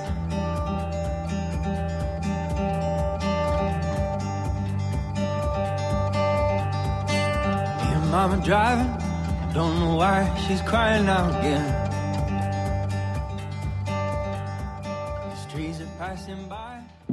And welcome back to Swoop World on the Talk Story Radio Network. We want to thank Gregory, Dane, Sabin for joining us earlier and hanging out with us, and of course the great Anthony Davis for joining us each week. He's always got plenty of thoughts, plenty to say, and we always enjoy having a chance to chat with him. And that's good things, good times, man. We're getting close to a little bit of T-Bone's timeout. We'll jump into that in just a bit. But hey, man. What's been happening this week for you guys? I know you got the kids out of school. Yeah. And you went and took in a Dodger game. Yep. And every day is a thought of how to plan out what to do to keep them busy and keep them from driving you crazy, right? Pretty much. Pretty much. That's what it's all about right there, man. That is what spring break is all about. Just you know. This is practice for summer break. That's what this is. It is. It's a little like, okay, this works. Little taste. It's only a week. This works. Of what you're going to have for work. 6 weeks. Yeah. Shit, man. 12 weeks, man. It's a whole pile of hell. But that's what this is. This is like, here's how we can get through this. So we did go to the Dodger game. That was nice. Yeah. We did stuff like. See, your problem is you. I understand it. You got two to kind of entertain. You got one. All you have to do is shove him in his room with his amp and his guitar, and that pretty much solves itself. But then it's condoning him not doing anything else. Right? He's also reached that point where he's old enough to. He's 14, right? He's a freshman in high school. He's old enough to kind of go. We normally do something interesting. Dad, what are we doing interesting? He's reached that point in his life. Oh, now you're interested. Now you're interested in all the stuff I wanted to get. Yeah. So now this is when I'm supposed to be able to chill. Yeah. All that interesting stuff we did is because I had no control of your, pre-teen behavior back then. Yeah. So in that way, it's sort of working against me. They screwed up their website. So, it is what it is. It just this one's going okay because we got things to do and we didn't have anything big planned. It was just lots of little fun things to do. Nice. So we're managing and going to the game last night was nice. As I mentioned much earlier in the show, the shit was coming down hard enough as we were driving through downtown LA. I'm like, oh my god. That was just to make sure nobody tailgated. Yeah.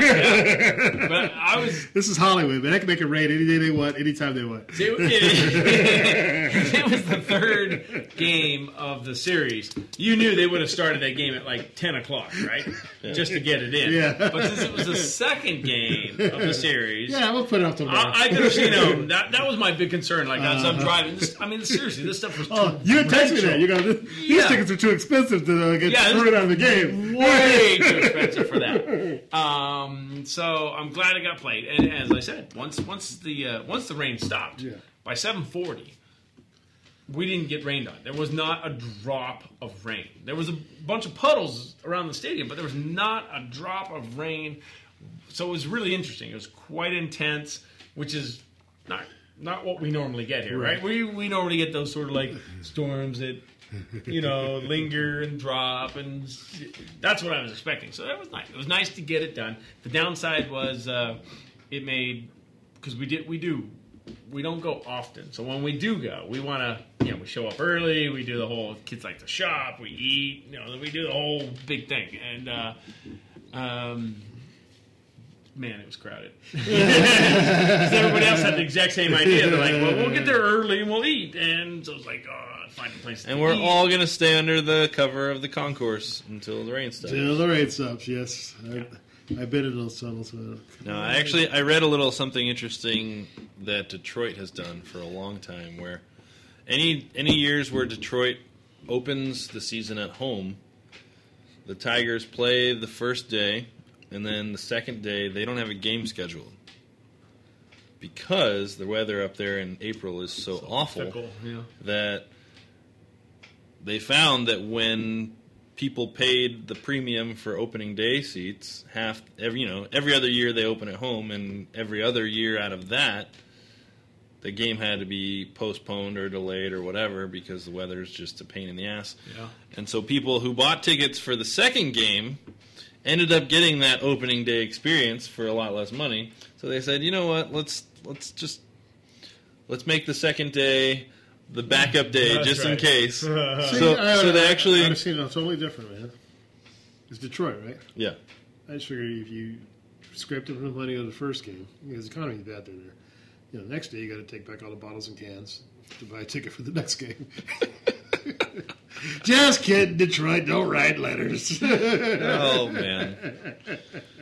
No, it's springing back. Man. A lot of guys have invested in it, like Kid Rock and. There's that bicycle shop, Shinola. I think they're out of Detroit. So there's a lot of people invested in Detroit because warehouses are cheap right now. Yeah, it's got to go up, right? Got to go up. Peter's a big fan of Detroit. Family. You got family there. Nobody actually ever met, except for my dad. And he won't go back. He hadn't been back in 68 or something. 68. That's the last time he was there. He left with her. And there was riots going on. And he went back. Then he goes, I'm out of here. No, I'm not coming back. That's what he said. And he didn't. He hasn't. Yeah, I've been there since. I can't really blame him. My bad. Go ahead. It's all good. I also heard yesterday that. Actually, I might have heard this morning that this was like in 53 years of baseball at Dodger Stadium, this was like the 17th game that's been rain delayed. That's it? I know they have the current streak of non-rain delay games. 1,212 coming into yesterday. Yeah. It's like those union signs. 1,212 days since the last injury. Which is that's about 8 years worth of baseball. 2000. You're talking, actually, that's full seasons. It was 2002 or something like that. It was the last time they actually had a complete rain delay. Out. But rain out. Completely rain out. Not a rain delay. They've had some of those, but like complete rain out, like canceled. And then since baseball has, they've kept these records, the Dodgers have the fewest, even fewer than the percentage-wise, even fewer than the Padres, which you wouldn't think. But the Dodgers have had the fewest rainouts ever of any team. Let me ask you this. I'm not a huge Dodger fan. I'm a Yankee fan, but I do watch baseball. I do like to see Dodgers on TV occasionally. I would have watched them play the Padres. Where the hell are you watching the Dodger games anymore? I mean, you got to get the Time Warner cable, man. That's a bunch of crap, man. I agree. We can't even get it here. First of all, we can't get Time Warner cable here. We can only get Verizon or Charter. And why can't they just put them on Channel 11 or KTLA or whatever the hell they used to be on? They do like 5 games a year now. That's like 10 maybe. You know what? Whatever. It's they want to know why That's why baseball is dying. Baseball is dying. That's exactly why baseball. Put it on TV for free like the NFL does. It's not that hard. Yeah. Screw you. At least once a week, your team should be on TV for free. Absolutely. Especially when you play 160 games. Exactly. Exactly. Give me a break. You're playing minimum 5 games a week. Who's the commissioner these days? I don't know the new commissioner's name. The new guy who's taken over just in the last month or two, I think. Yeah. Well, you know what? Yeah. Pull your head out your freaking patoot and put the games back on regular TV. At least, as Boner says, at least once a freaking week, man. Even as big of a debacle as this thing with the Dodgers and Time Warner Cable has been, the rest of the teams have made so much money off of this new arrangement. Like, the Dodgers are the first case study where it's actually been a failure in terms of what they thought it was going to be. I mean, they're still making an ton of money at this point. As far as Dodgers are. You Time can, Warner here's the thing. You can make an astronomical amount of money, but if 10 years you don't exist, what good is it? Seriously, This is you guys, American business, man. Yeah, you guys, We're looking at bottom line this quarter. You guys need to freaking look. What is long term? Not this quarter. Last quarter, yeah. exactly right. You guys need to look long term, and if people can't watch the game, that's a huge you're going to continue to lose people. Exactly. And instead of thinking about those kind of ways to keep fans, they're talking about gimmicks like, oh, we're going to put a pitch clock out there and say you have to throw a pitch within the next 30. Screw that. You Put the game on TV. I sat there. I watched the game last night. Game was 3 hours and 40 minutes after the rain delay. Yeah. And I watched the pitch clock, and it made no difference. It was just bullshit. A guy's routine is a guy's routine. And their routine is already And you still saw prior to hitters putting their hand up and stepping out, but they kept their toe in the box. Right. But they still had their hand up, and the umpire still stood up. And it's like, so, yeah, his foot's in the box, but that's a formality because the umpire still essentially stopped play until he's ready again. I mean, change is slow to come to games like this. We need to play your intro, man. We're deep into the sports talk. Yeah, we gotta do these right, man. I mean, you know. Yeah. You know that sound? It's time for sports with T-Bone's Timeout. Or as we say it here, it's T-Bone's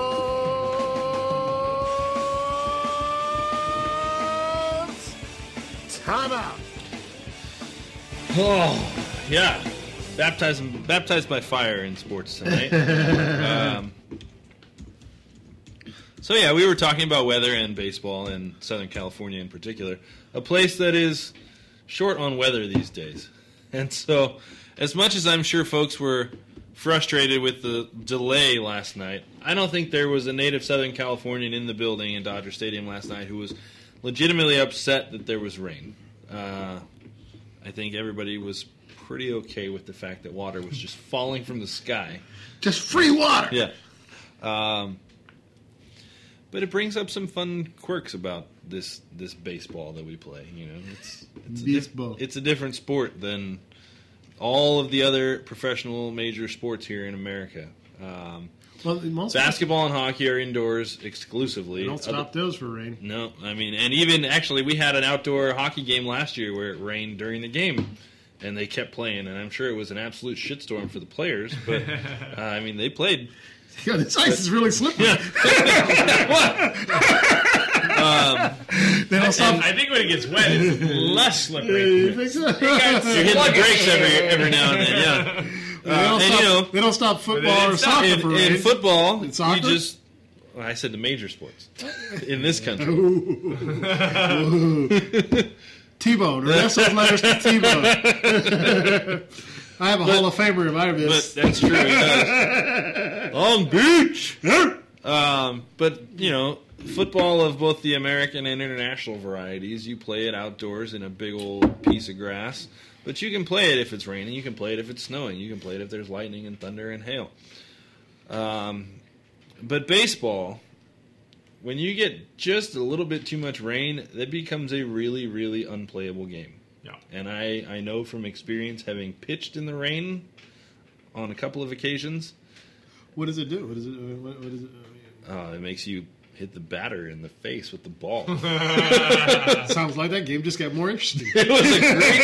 I laughed. I was like, honestly, because I was sitting there up on the mound. There's your spitter. There I am. I'm on the mound, and I'm like, I got rain coming down into my eyeballs, and I'm just like, you got to be kidding me. But you know, and he's got rain coming down his eyeballs, and he can't see what the hell. And it was a Saturday, and so they were like, we got 5 games to get in today. Oh, geez. You know, like we got one field for the whole town. We got all the teams got to play today.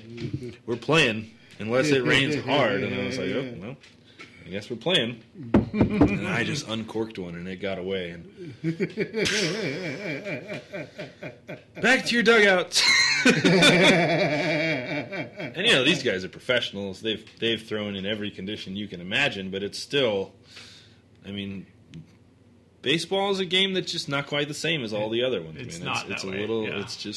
It's a little different. Right or wrong, it just can't quite be played. You're throwing what amounts to. You said when it reaches that point. And what is that point? You don't know it till you see it. It's but like the Supreme. When it happens, you know the Supreme Court's definition of pornography. What I do know is I need to put damn games on TV. That's all I'm saying. Yeah, well, yeah. And that's something where the NFL is kind of figuring out, like this blackout rule. It's the one thing that's hurting our popularity right now. Players beating up their wives, minor bump in the road. Concussions and lawsuits, minor bump in the road. But when our fans who don't get to pay to go to the game can't see it at home, they throw a huge bitch fit. That's been the biggest, most thought-out change that the NFL has made is 2 years in a row saying, yeah, we still have this rule on the books and we're allowed to do this, but we're going to suspend it for this season. We're not going to black out games if teams don't reach whatever their sales percentage is. And in baseball, it's not even a you sell the game out and then it'll be available. It's in the case of in the current case, the Dodgers. Yeah. You have to have Time Warner Cable to see 95% of their games. To get the Time Warner Sportsnet LA, the channel that they created to show the Lakers and the Dodgers. And if you live in parts of LA where you cannot get Time Warner Cable because your municipality is serviced by a different cable provider. Just 70%. Yeah, for instance, here in Long Beach we get Charter, which is or Verizon or the Dish, right? Yeah, but if you want if you want cable television, in heavy air quotation marks, you can choose from Charter or Charter. If you want to get other forms of television, official television delivered to your house, you get the Verizon Fios, or you get DirecTV or Dish. But this is where it's truly criminal, is the fact that cable TV is already this weird mini monopoly where they've all agreed it's a giant collusion across the country, where they've all agreed, I get this territory, and I get to be the only cable company within this fucked up gerrymandered boundary. And you get that territory, and so we never have to compete against each other. All charge whatever we want to charge. And if you were going to be, if you wanted to be an asshole and say, I'm going to make a new network that shows this team, and I'm going to make it exclusive to cable subscribers, you could kick the door down and say to all these cable subscribers, you don't have to compete with each other, so you can all have my channel for $7 a month. But they didn't even do that. They said this cable provider. That's the only one that gets it because it's their homegrown, homespun thing.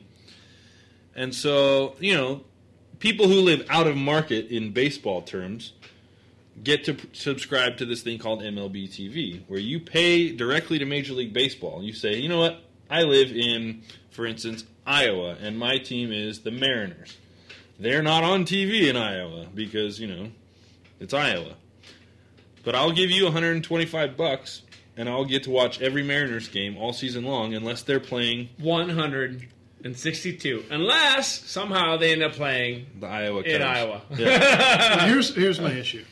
That's criminal. That's criminal. The thing is no sport is going to survive if people are required to pay to watch it 100% of the time. Mm-hmm. Okay, yeah.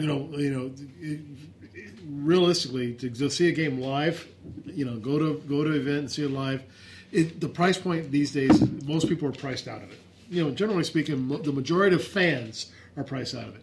Well, a lot of us go, and when we get the opportunity to go, but the number of fans versus the number of people who actually show up at a park, pay to get in, pay to eat, and if you have a family, as well you all know, that's times X number of people, right? For one person to drive to Dodger Stadium and go to a game, you're looking at a minimum of $30. You start talking about the cheapest seats, right? Yeah. And the thing is so because they say you take that away. Okay, so I can't say I can't afford to go to a game, but I can always watch it on TV. We're not going back to listening to it on the radio. When I was a kid, we were sitting in the yard. My dad had the transistor radio on, listening to Vince Scully. I've been listening to Vince Scully my whole entire life. Vince Scully called the games, right? He's been calling games longer than I've been alive. Exactly. That's a long time. But we're not going back to that. And so the thing is if people can't watch, we always talk about, a lot of times people say, it's not fair to people in certain income brackets, right? People of all income brackets are fans of sports, right? Especially teams like the Dodgers who've been around for a long time. And so if you price yourself out, you've lost those people as fans, and they lost interest in the entire league. More importantly, they've lost interest in that sport. Yeah, and even more importantly, because all they care about is dollars. Right. More importantly, here's the thing: I watched opening day. I don't own cable, and even if I did have cable, I can't get Time Warner cable. We can't get Time Warner here. But what I did do... You called T-Bone and go, what's that? Right. I pirated. And, was it Kiss my ass. Was it perfect? No. It was jittery at times, but I'm old enough that, first of all, most of the Dodger games I have followed, I had to listen to a radio. Because when I was a kid, 25 games or so got played on free TV. Well, and I remember even at my age as a kid, being the youngest kid and having to fucking hold the antenna and tweak it, and I couldn't even see the damn TV. And that was the next point I was going to make, is so here I'm watching this jittery TV, and my kids are complaining. I'm like, you don't even realize. I have no idea. First of all, you're watching this jittery TV on a 55-inch TV. I had to watch this on a 12-inch TV that was black and white, and it was a hand-me-down. So half the time, we didn't know what was happening, except for the fact that we were listening to Vin Scully tell us what was going on the screen we were watching. So there's a certain amount of, I'm willing to pay some bucks, but I'm not willing to pay that much. And if I can watch a jittery... For me, it was a better screen than I had when I was a kid. So I'm like, I don't mind. Didn't bother me. And if it gets really bad, it gets really jittery, I will do what I did when I was a kid. I will listen to Vin Scully call the game on radio. And he doesn't call the whole game anymore. Yeah. But even the Bobsy twins there do a pretty decent job of it. They've made a huge miscalculation, I think. And I don't think they're the only ones, because in New York they went through this too. I think other teams are pushing through this.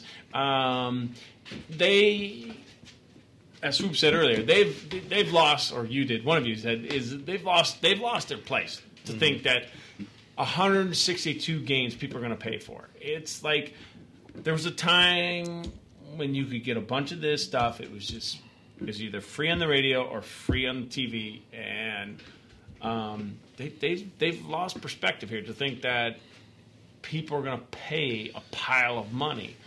The internet is... It makes it really not necessary. Not necessary. Yeah. I mean, I pay $125 a year to Major League Baseball because then I can watch Padre games when I would like to. Right. Because we're out of market here. But I didn't get to watch any of these games, Padres-Dodgers games, opening weekend legitimately. Blacked out. Yeah. Even though today's game was on ESPN2. And I watch ESPN because I have my old man's DirecTV subscription. But because we live in the LA area, even though the game was broadcast on ESPN2, not here. Blocked out on the interwebs. And it's just, that kind of pissed me off because I was going to watch the game you guys were at. Yeah. Right? And, I have cable. I mean, I don't have Time Warner. We have Verizon Fiber. You're bad. I can't get Time Warner. But here I'm thinking, okay, buddy's at the game. I'm interested, right? I'm flipping. First thing I do, silly me, is go to Channel 11.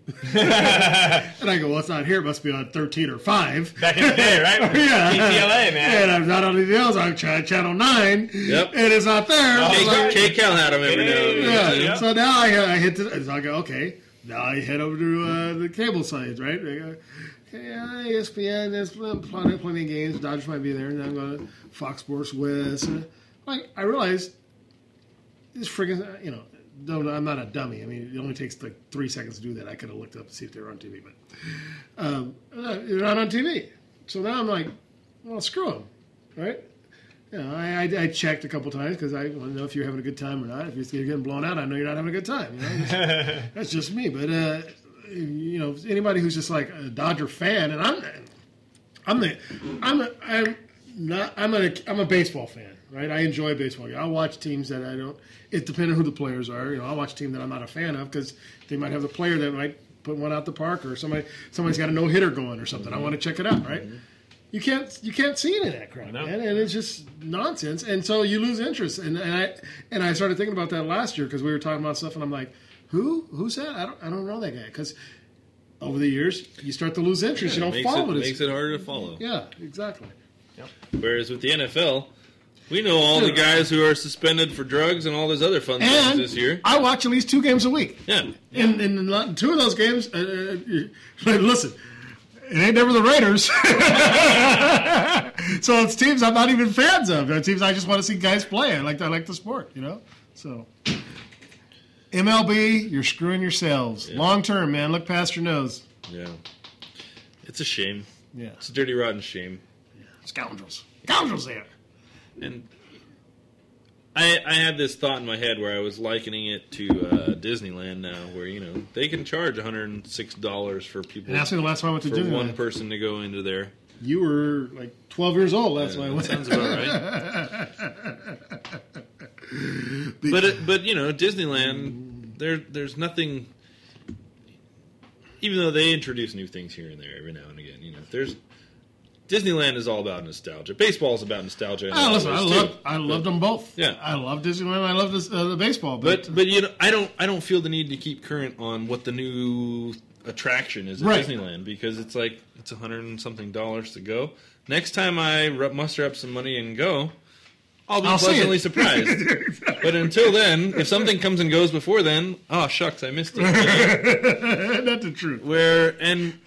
Baseball, they just don't get that point. It's like, I remember a time in my life where I could tell you every team who won the World Series from like the year I was born until whatever that year was, And the last 10 years, I think like, crap, who won the World Series last year? Who won the World Series the year before that? Like, I don't know. There's years where it's just like, and even though the World Series, even numbers, the Giants, God, what the hell? But even though the World Series is on Fox, you can watch the World Series. See, the build up to it, half the playoffs are on cable, TBS, and at least it's ESPN. Not Time Warner cable exclusively, but still, it's like if you don't have cable, what are you doing? I don't understand it. The NFL gets this a lot better. Basketball, even though basketball puts the playoff games. Half of them are on cable, even more than half for basketball. You can watch them for free on the internet. Right. The NBA is like, hey, you don't have TNT yet? You can watch it on our website for free. Baseball, it's like, oh, yeah, these games are on TBS. And suck it. Oh, and if you bought the MLB TV, $125 for the whole season, you still have to pay another $5 for the postseason. It's like, what the fuck? Yeah, the baseball's they're definitely, I think, going about this wrong, and I think it's going to bite them in the ass because the thing is, I can afford the cable, I can afford MLB, and I could change my I can make it look like I don't live in the area, and I'm like, and you want to pay? I got to pay $130 for that? Yeah, no. $125, whatever it is. I'm like, no, I'm not doing that. It just pisses me. It's not even that I can't afford it. I'm just bothered. I'm just pissed at the idea that That's just wrong. My boss called me yesterday wanting to know if I had any creative ways for him to... You get a lot of those calls. Yeah. For him to watch the Dodger games in high def. We have all. And I was just like... With questions of and he had some site that was going to charge him like $5 a month. And I was like, honestly, dude, I know if you're already paying $120 or whatever for that, you feel like this is a slap in the face to have to pay another $5 to watch the one team you actually want to watch. But there's really not any good free way to do it at that point. Even though it's another $5 a month, it's just an insult. Yeah. Because of a stupid policy that's, like we all just said, it's short-sighted and it's greedy in the worst possible way. It is. When people say, "Oh, yeah," a lot of times I cringe when we go, "Oh, such corporate greed." Yeah, but this is freaking corporate greed right here, and man. It's idiocy. At its finest. and we've talked a lot of times in the past when we talk about football and rule changes that they're introducing over the last several years. It's like Roger Goodell and the NFL don't own football. Right. They're the custodians. They're the highest current level custodians of a game that belongs to everyone who's ever played it. And, there's a lot of people who disagree with a lot of the changes that have been made to that sport. But we still feel like we have some kind of emotional investment in the game at one point or another. And, we all have different levels of interest in the NFL and college football or whatever. But baseball, we've all played this game. We all feel like no matter what kind of ass clown is in charge, baseball is still part of our heritage and something that we care about in some way. And it pisses us off to see people just run shit into the ground, Well, and along those lines, just like you're saying, we've all done this. I don't know. There are teams that have been around for 100 years. So these are teams that... not just one person, but families have cheered for, like generations. I mean, exactly. 100 years. Exactly. You're absolutely right. And all of a sudden now we can't watch them. I have friends because we don't want to, or we can't. Like we all have. I'd be willing to pay the $5 that fucking Time Warner wants me to pay. I'd be willing to pay that, but because of the deal they brokered. It's not possible. I can't even give them the money I am definitely willing to give them. It's like, what are you doing wrong? Yeah, here's the thing. Places New York. The Yankees went 2 years with the Yes Network. Yeah, Mm-hmm. and I was living there when that all got kind of brokered, and I was like, and I didn't lose any sleep because I was no Yankee fan, but I was like, what? What is wrong with you? I was living there, and I saw these people. Silly man. I was living there, and I saw these people who had the same reaction that I'm now having. Like, why the fuck is this happening? And then I was like, that's because you're a Yankee fan. But no, it's because you're a baseball fan. That's it. See, we think this is the individual teams. Yeah. It's not. It's not a Dodgers problem or a Yankee problem exactly. or a Cardinals problem or whatever. That's it's the problem. A baseball it's a problem. baseball problem. These guys have got it wrong. They have got it wrong, and they're hurting themselves. If you're listen, even they want to do all these gimmicky things. We're going to build new fields in the inner city. But we can go back to talk about football. Football. We talk about the blackouts, right? I'm a Raider fan, right? Raider games get blacked out because they don't sell enough tickets, whatever. They get blacked out all the time. That doesn't stop me from watching football. I love football. I watch football games every week during the season. Generally a minimum of 2 games. I got a life, so otherwise I'd watch them all. And I think there are 2 things that factor into that. But go ahead. The bottom line is, I'm an admitted Yankee fan. I live in L.A. I'd watch Dodger games during on TV. I'd watch Angel games during TV. I watched games. I'd watch the freaking Cubs play the Pirates or some bullshit. I used to watch the Cubs all the time as a kid because we got WGN in my house. Exactly. So, and the great thing was their day games were our early. Yeah, it's like I just got home from school. Yeah, exactly. I watch a Cubs game. So I can watch Harry Carey. Yeah. Take me out to the ball. And I can't believe that Ted Turner and whoever owned the Cubs at the time figured that out, and the rest of baseball now is just so boneheaded about the whole thing. It's like, put it on TV for everybody, and you'll get a buttload of fans. The Braves and the Cubs have not put a competitive product on the field in 100 years. They've got people who've been fans their entire lives. Yeah. And it's not, I mean, their ballpark's tiny and they have a ton of sellouts, and they have huge TV revenue. Huge. Someday. And, you know, lovable losers aside, the Braves have been a fairly good to great franchise for the last 25 years. For sure. And what do they both have in common? That they managed to get fans from the East Coast to the West Coast. Here's my biggest fear. They put fear. it on TV for everybody. It's obvious. I watched Hank Aaron break Babe Ruth's record. I watched, there's so many memorable, important times in baseball that we saw, or, at least I saw as a kid, right? Now I get the little notification. So-and-so's got a no-hitter going. I just got to wait for the next notification to see if he completed it or if he got somebody get ground single in the eighth inning. And you know what's so crazy? Because you don't get to see that. Like, there are a couple of reasons for what I'm about to say. A couple of reasons why this is a little bit of an outlier. So, who was the last Triple Crown winner in baseball? Cabrera. Yeah. Miguel Cabrera won it with the Tigers last year, the year before. First time in 40 years. First time in 40-some years because Carl Yastrzemski was the last Triple Crown winner back in like 62. I saw him play at Angel Stadium. Something like that. 68 maybe. But a long-ass time ago. Long enough ago that I remember as like a 7-year-old getting interested in baseball, knowing that Carl Yastrzemski is the last Triple Crown winner. And it's old record. And it's like every year, is someone going to do it? He said, who's the last Triple Crown winner? I have no idea. Secretariat. I'm thinking, is he the Secretariat?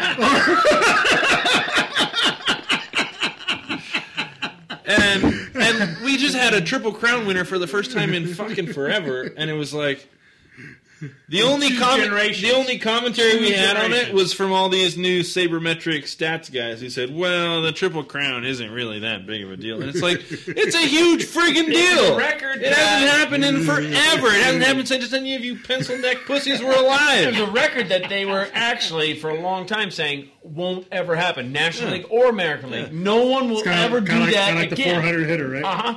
It won't ever happen again. It was in that category, and here's a guy who did it. This should have been, you're totally right, this should have been super newsworthy. And baseball has so utterly fumbled the entire thing. Because why? That I said how can fumbled. You get, That's how badly they've boned the whole thing. I just used the football metaphor. In a team? I saw that right there. How can you get interested in a team that you're not going to get to see any of the games? You're not going to see... Exactly.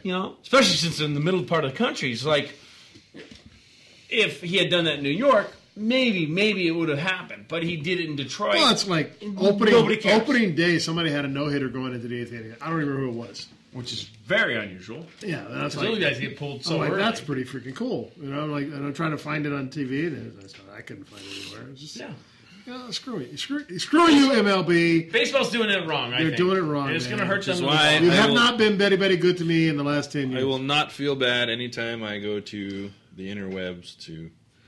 Believe me. Satiate. Neither did I. I've got over that. I had some trepidation in the beginning, but now it's like, Kiss my ass. Maybe Kiss his ass. Pacquiao? Kiss your ass. Happy Hanukkah.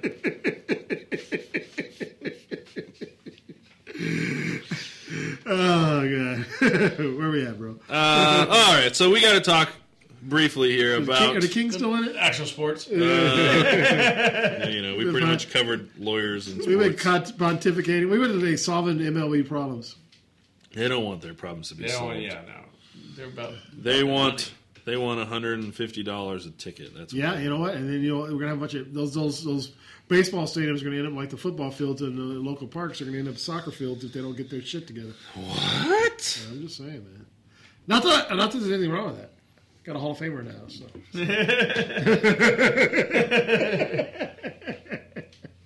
Did I mention? No.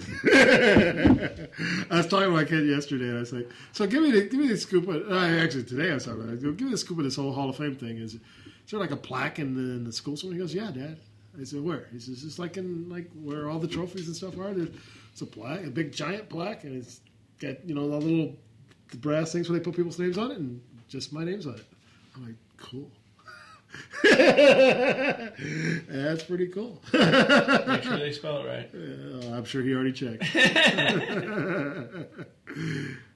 Oh man, the Kings are in trouble. They're not. Yeah, they're not eliminated. They're almost eliminated. They're not eliminated yet. They blew it yesterday. That's what screwed them. Yeah, they lost to Edmonton, and they're in a heap of trouble. God, defending champs, man. And that's the thing. They've been in the playoffs the last 3 years. They won the championship back in 2012, and then they had a lockout. And so in a short season, they made the playoffs in similar fashion in 2013. I mean, granted, in 2012, they had to win 20 of their last 22 games to make the playoffs. Yeah, and they did. And they did. Yeah. And then they went on to just blow through people in the playoffs too. And then the next year there was a lockout. And so they got a slow start. I mean, they started slow the season before. I mean, in 2012, Darryl Sutter wasn't the head coach at the beginning of the season. They canned the head coach a month into the season and brought him in. That's the weird thing. And he took him to the house. There's so many. The Kings had I'm watching some ESPN thing and. Barry Melrose is up there. I think Barry Melrose used to be the Kings head coach. He did, yeah. He sure did. 5-6 years. Yeah, he came in. Solid. Came in the year before. He took him to he's the first one to take him to the Stanley Cup where they lost. And I went to a game that year. That goes back to 92.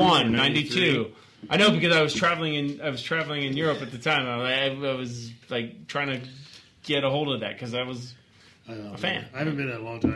I used to go to a ton of King games when Gretzky played for him, and I tell you, one of the most talented athletes ever. I watch a lot of sports and a lot of outstanding athletes, and Gretzky was just an amazing freaking athlete, man. And you got to realize when he was playing for the Kings, he was on the downside of his career. Oh yeah. And I'm seeing this guy do things that are just amazing and making people look like they're not even skating, man. It's just.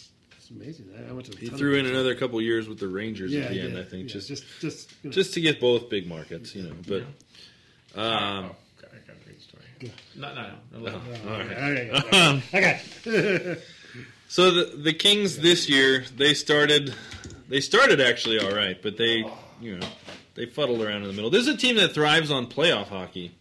And they don't get excited about regular season games. I think because it's a whole different environment, it's a whole different atmosphere, it's a different game. It's 2 seasons. Yeah, it's not 2 parts of a season. It's 2 separate seasons. Yeah. I mean, that's the way the NHL set up. You play it to get in, and then it's a whole different thing. Season, and the intensity in a playoff. It's a long game season is so different. Yeah, it is because especially if you go deep in a couple series, you're talking about 4 series to get through it all. I mean, it's you can play 20, 25, 28 games of playoff hockey if you really want to.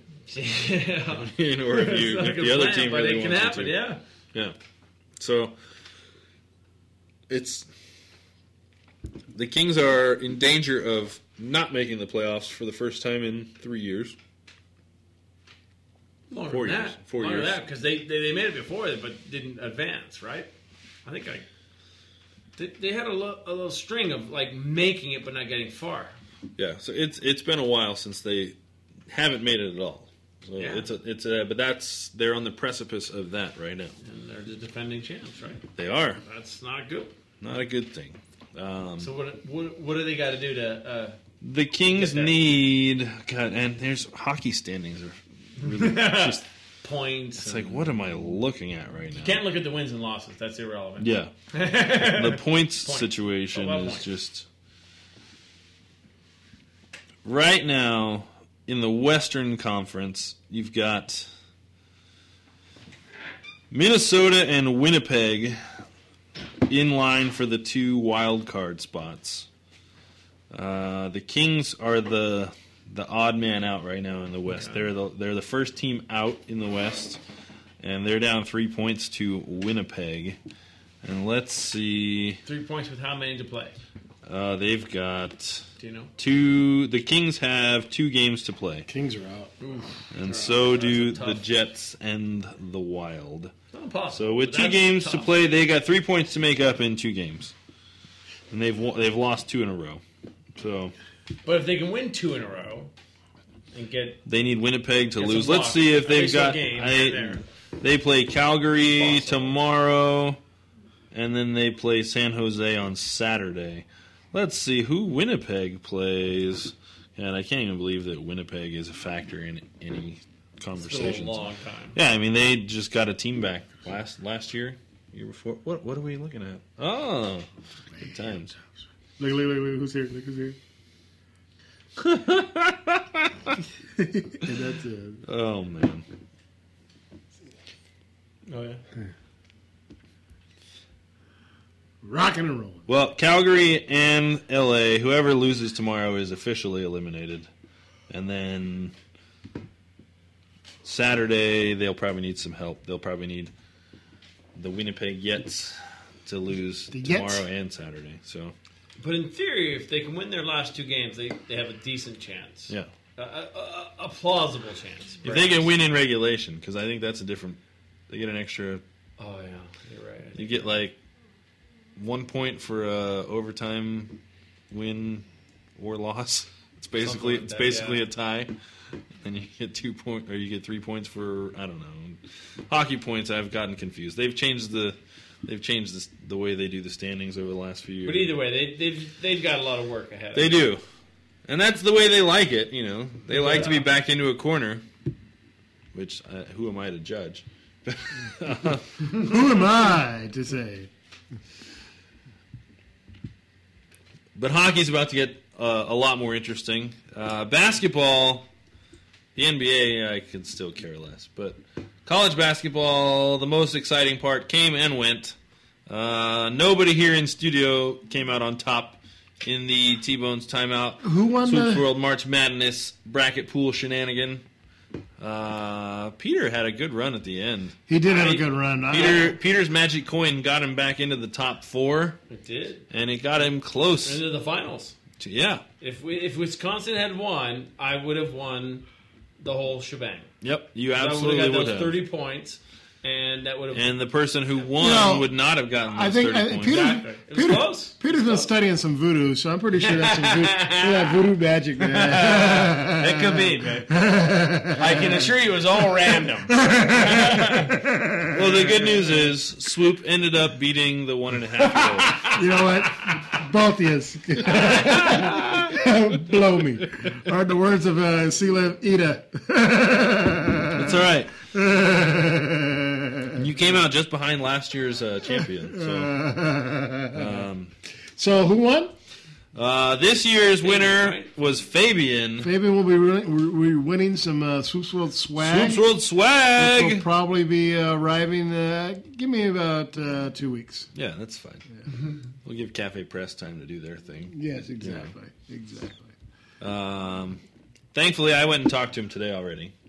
Actually dragged him along to LA with me, so I made sure he was not gonna, be upset if he didn't get his spoils like tomorrow. Yeah, it takes a little bit of time. He understands that, right? Yeah, we laid it out for him. Yeah. Is he? Afterwards, I'll talk to you. He picked Duke to win, which you can't fault a guy for picking Duke to win, but. It's like pitching the Patriots. It's like lowest common denominator shit, man. It's like, really? Might as well have picked Kentucky. Or Wisconsin. I don't know. Wisconsin, I don't think Wisconsin's ever won it before. They've been... I said it in jest. I know. Who was his name? That was hilarious. Oh, God. He goes, oh, shit. The mic was on?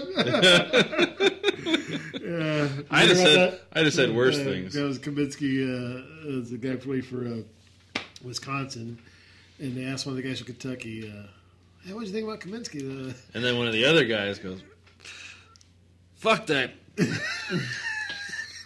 But he had his hand over his mouth. He thought all his buddy was going to hear it, but his mic was on. Oh. So he's like, "Fuck that nigga." Next day he's like tweeting like a motherfucker. I'm sorry. I am so sorry. Hot mic. Hey man, if it can get world leaders, it can get basketball players. So. Get everybody, man.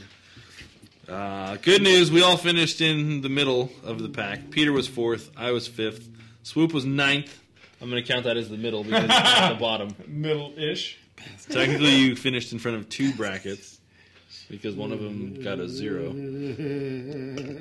But as should happen in a situation like this, none of the employees of Swoop's World International were eligible or won. We use the word employees in the loosest manner. General terms possible. You know what we should say is volunteers aren't eligible.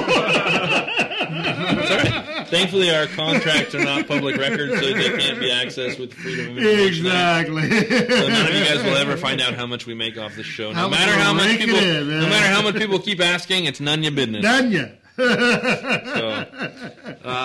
Top secret. We're like those executive CEOs. You won't know until the bonuses kick in. Then we have to release that information. By then, it's too late. Already received that $142 million bonus. A nice golden parachute. Yeah, I would love to get fired and make like $50 million. That or 50,000. Shit, man. Right?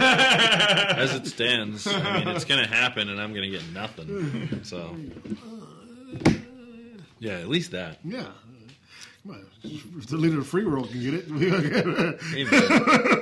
why can't we? Peter, destroy that blue dress. She's back with a vengeance. She's back with a vengeance. She's coming on to the View right here. Oh, man. She looks better now than she did back in '98. So I give her a lot of credit. I give her personal trainer a lot of credit. Maybe he had foresight. Maybe he had some foresight. He goes, you know what? Someday, so I'm going to be there first. So you'll always remember me. Foresight. I get the feeling he wasn't there first. I get the feeling he's like looking at H and look at her. I'm thinking he's like cash up front. This is not a long term. Yeah, what you talking about, love? Cash up front. Yeah. You may go now. Something about you don't pay them to stay, you pay them to leave.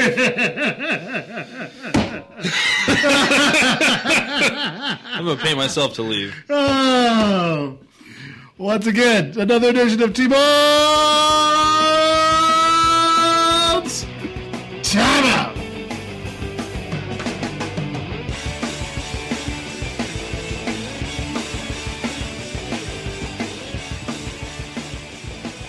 You are listening to Swoop's World on the Talkstar Radio Network. We're going to take a quick break, come back and wrap things up. This is Corey Joseph Clark. Don't let them eat you. Oh, wait. Don't let them get to you. Back after this. Well, they'll get you for doing whatever you do. Or they'll get you for just being you. Well, they'll get you for all that they never could do. But don't let them get to you. No, don't let them get to you. Well, it's hard enough as it is for the honest and true, without somebody judging and criticizing your every little move. Well, they'll get you for doing whatever you do, or they'll get you for just being you. Well, they'll get you for all that they never could do, but don't let them get to you. No, don't let them get to you. Well, I'm no fool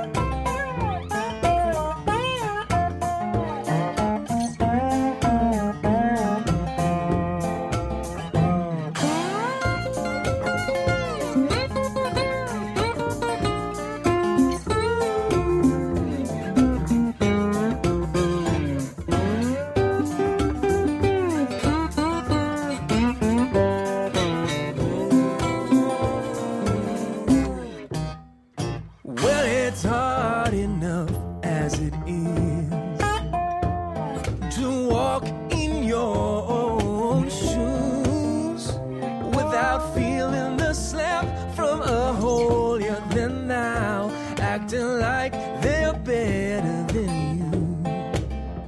Well, they'll get you for doing whatever you do. Or they'll get you for just being you. They'll get you for all that they never could do. But don't let them get to you. No, don't let them get to you. Oh, don't let them get to you. No, don't let them get to you.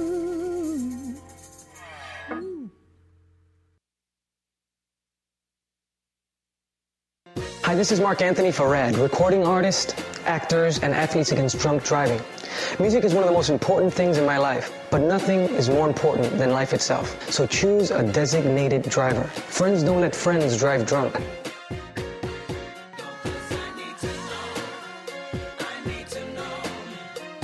A public service message brought to you by the U.S. Department of Transportation, RAD, the National Association of Broadcasters, and the Ad Council.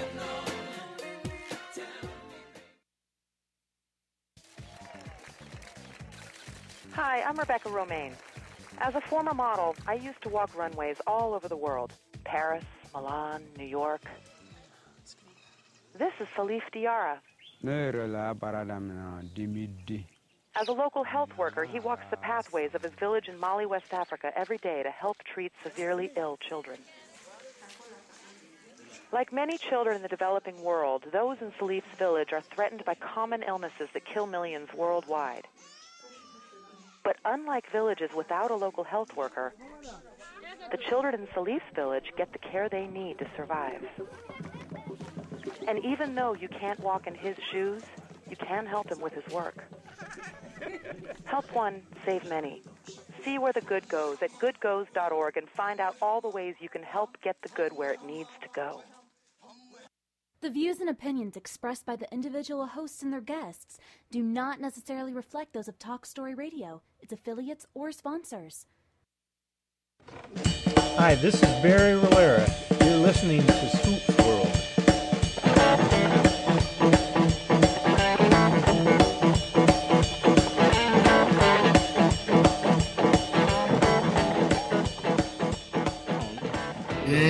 Exactly.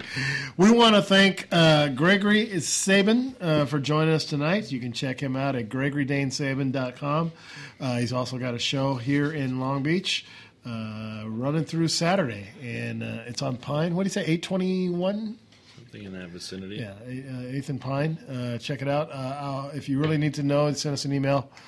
Or listen to the show. He actually puts it on the show. But you can send us an email, and we'll drop you a line exactly where it's at. Or I know it's listed on his website also. You go to Gregory, Dane, D-A-N-E, Sabin, S-A-B-I-N.com.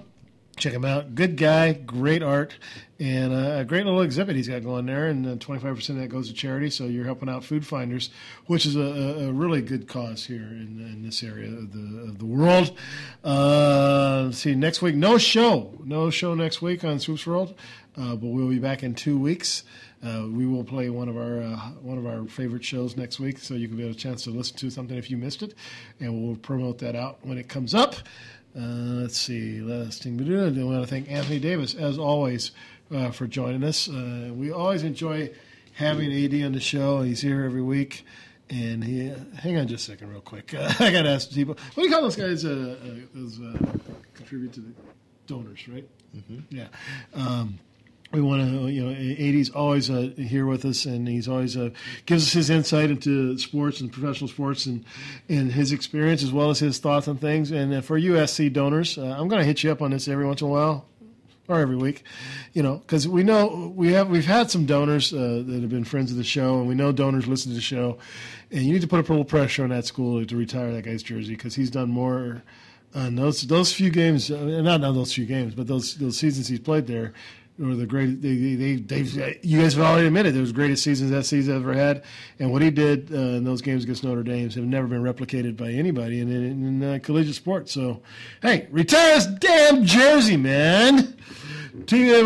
what do you got going the rest of the week, man? Not a damn thing. Any great words of wisdom for the listeners? Underneath the yellow snow. What is it you usually have out there? Yeah, don't whiz on the electric fence. Peter, I know you still got spring break the rest of the remainder of the week. I got some kids to entertain for a bit longer. It's words of wisdom. You're talking to the wrong guy here. Well, as we like to say, dream as if you'll live forever, live as if you'll die today. That's going to do it for us tonight, guys. Thanks for listening. Good night, all. Good night. The views and Peace. opinions expressed by the individual hosts and their guests do not necessarily reflect those of Talk Story Radio, its affiliates, or sponsors.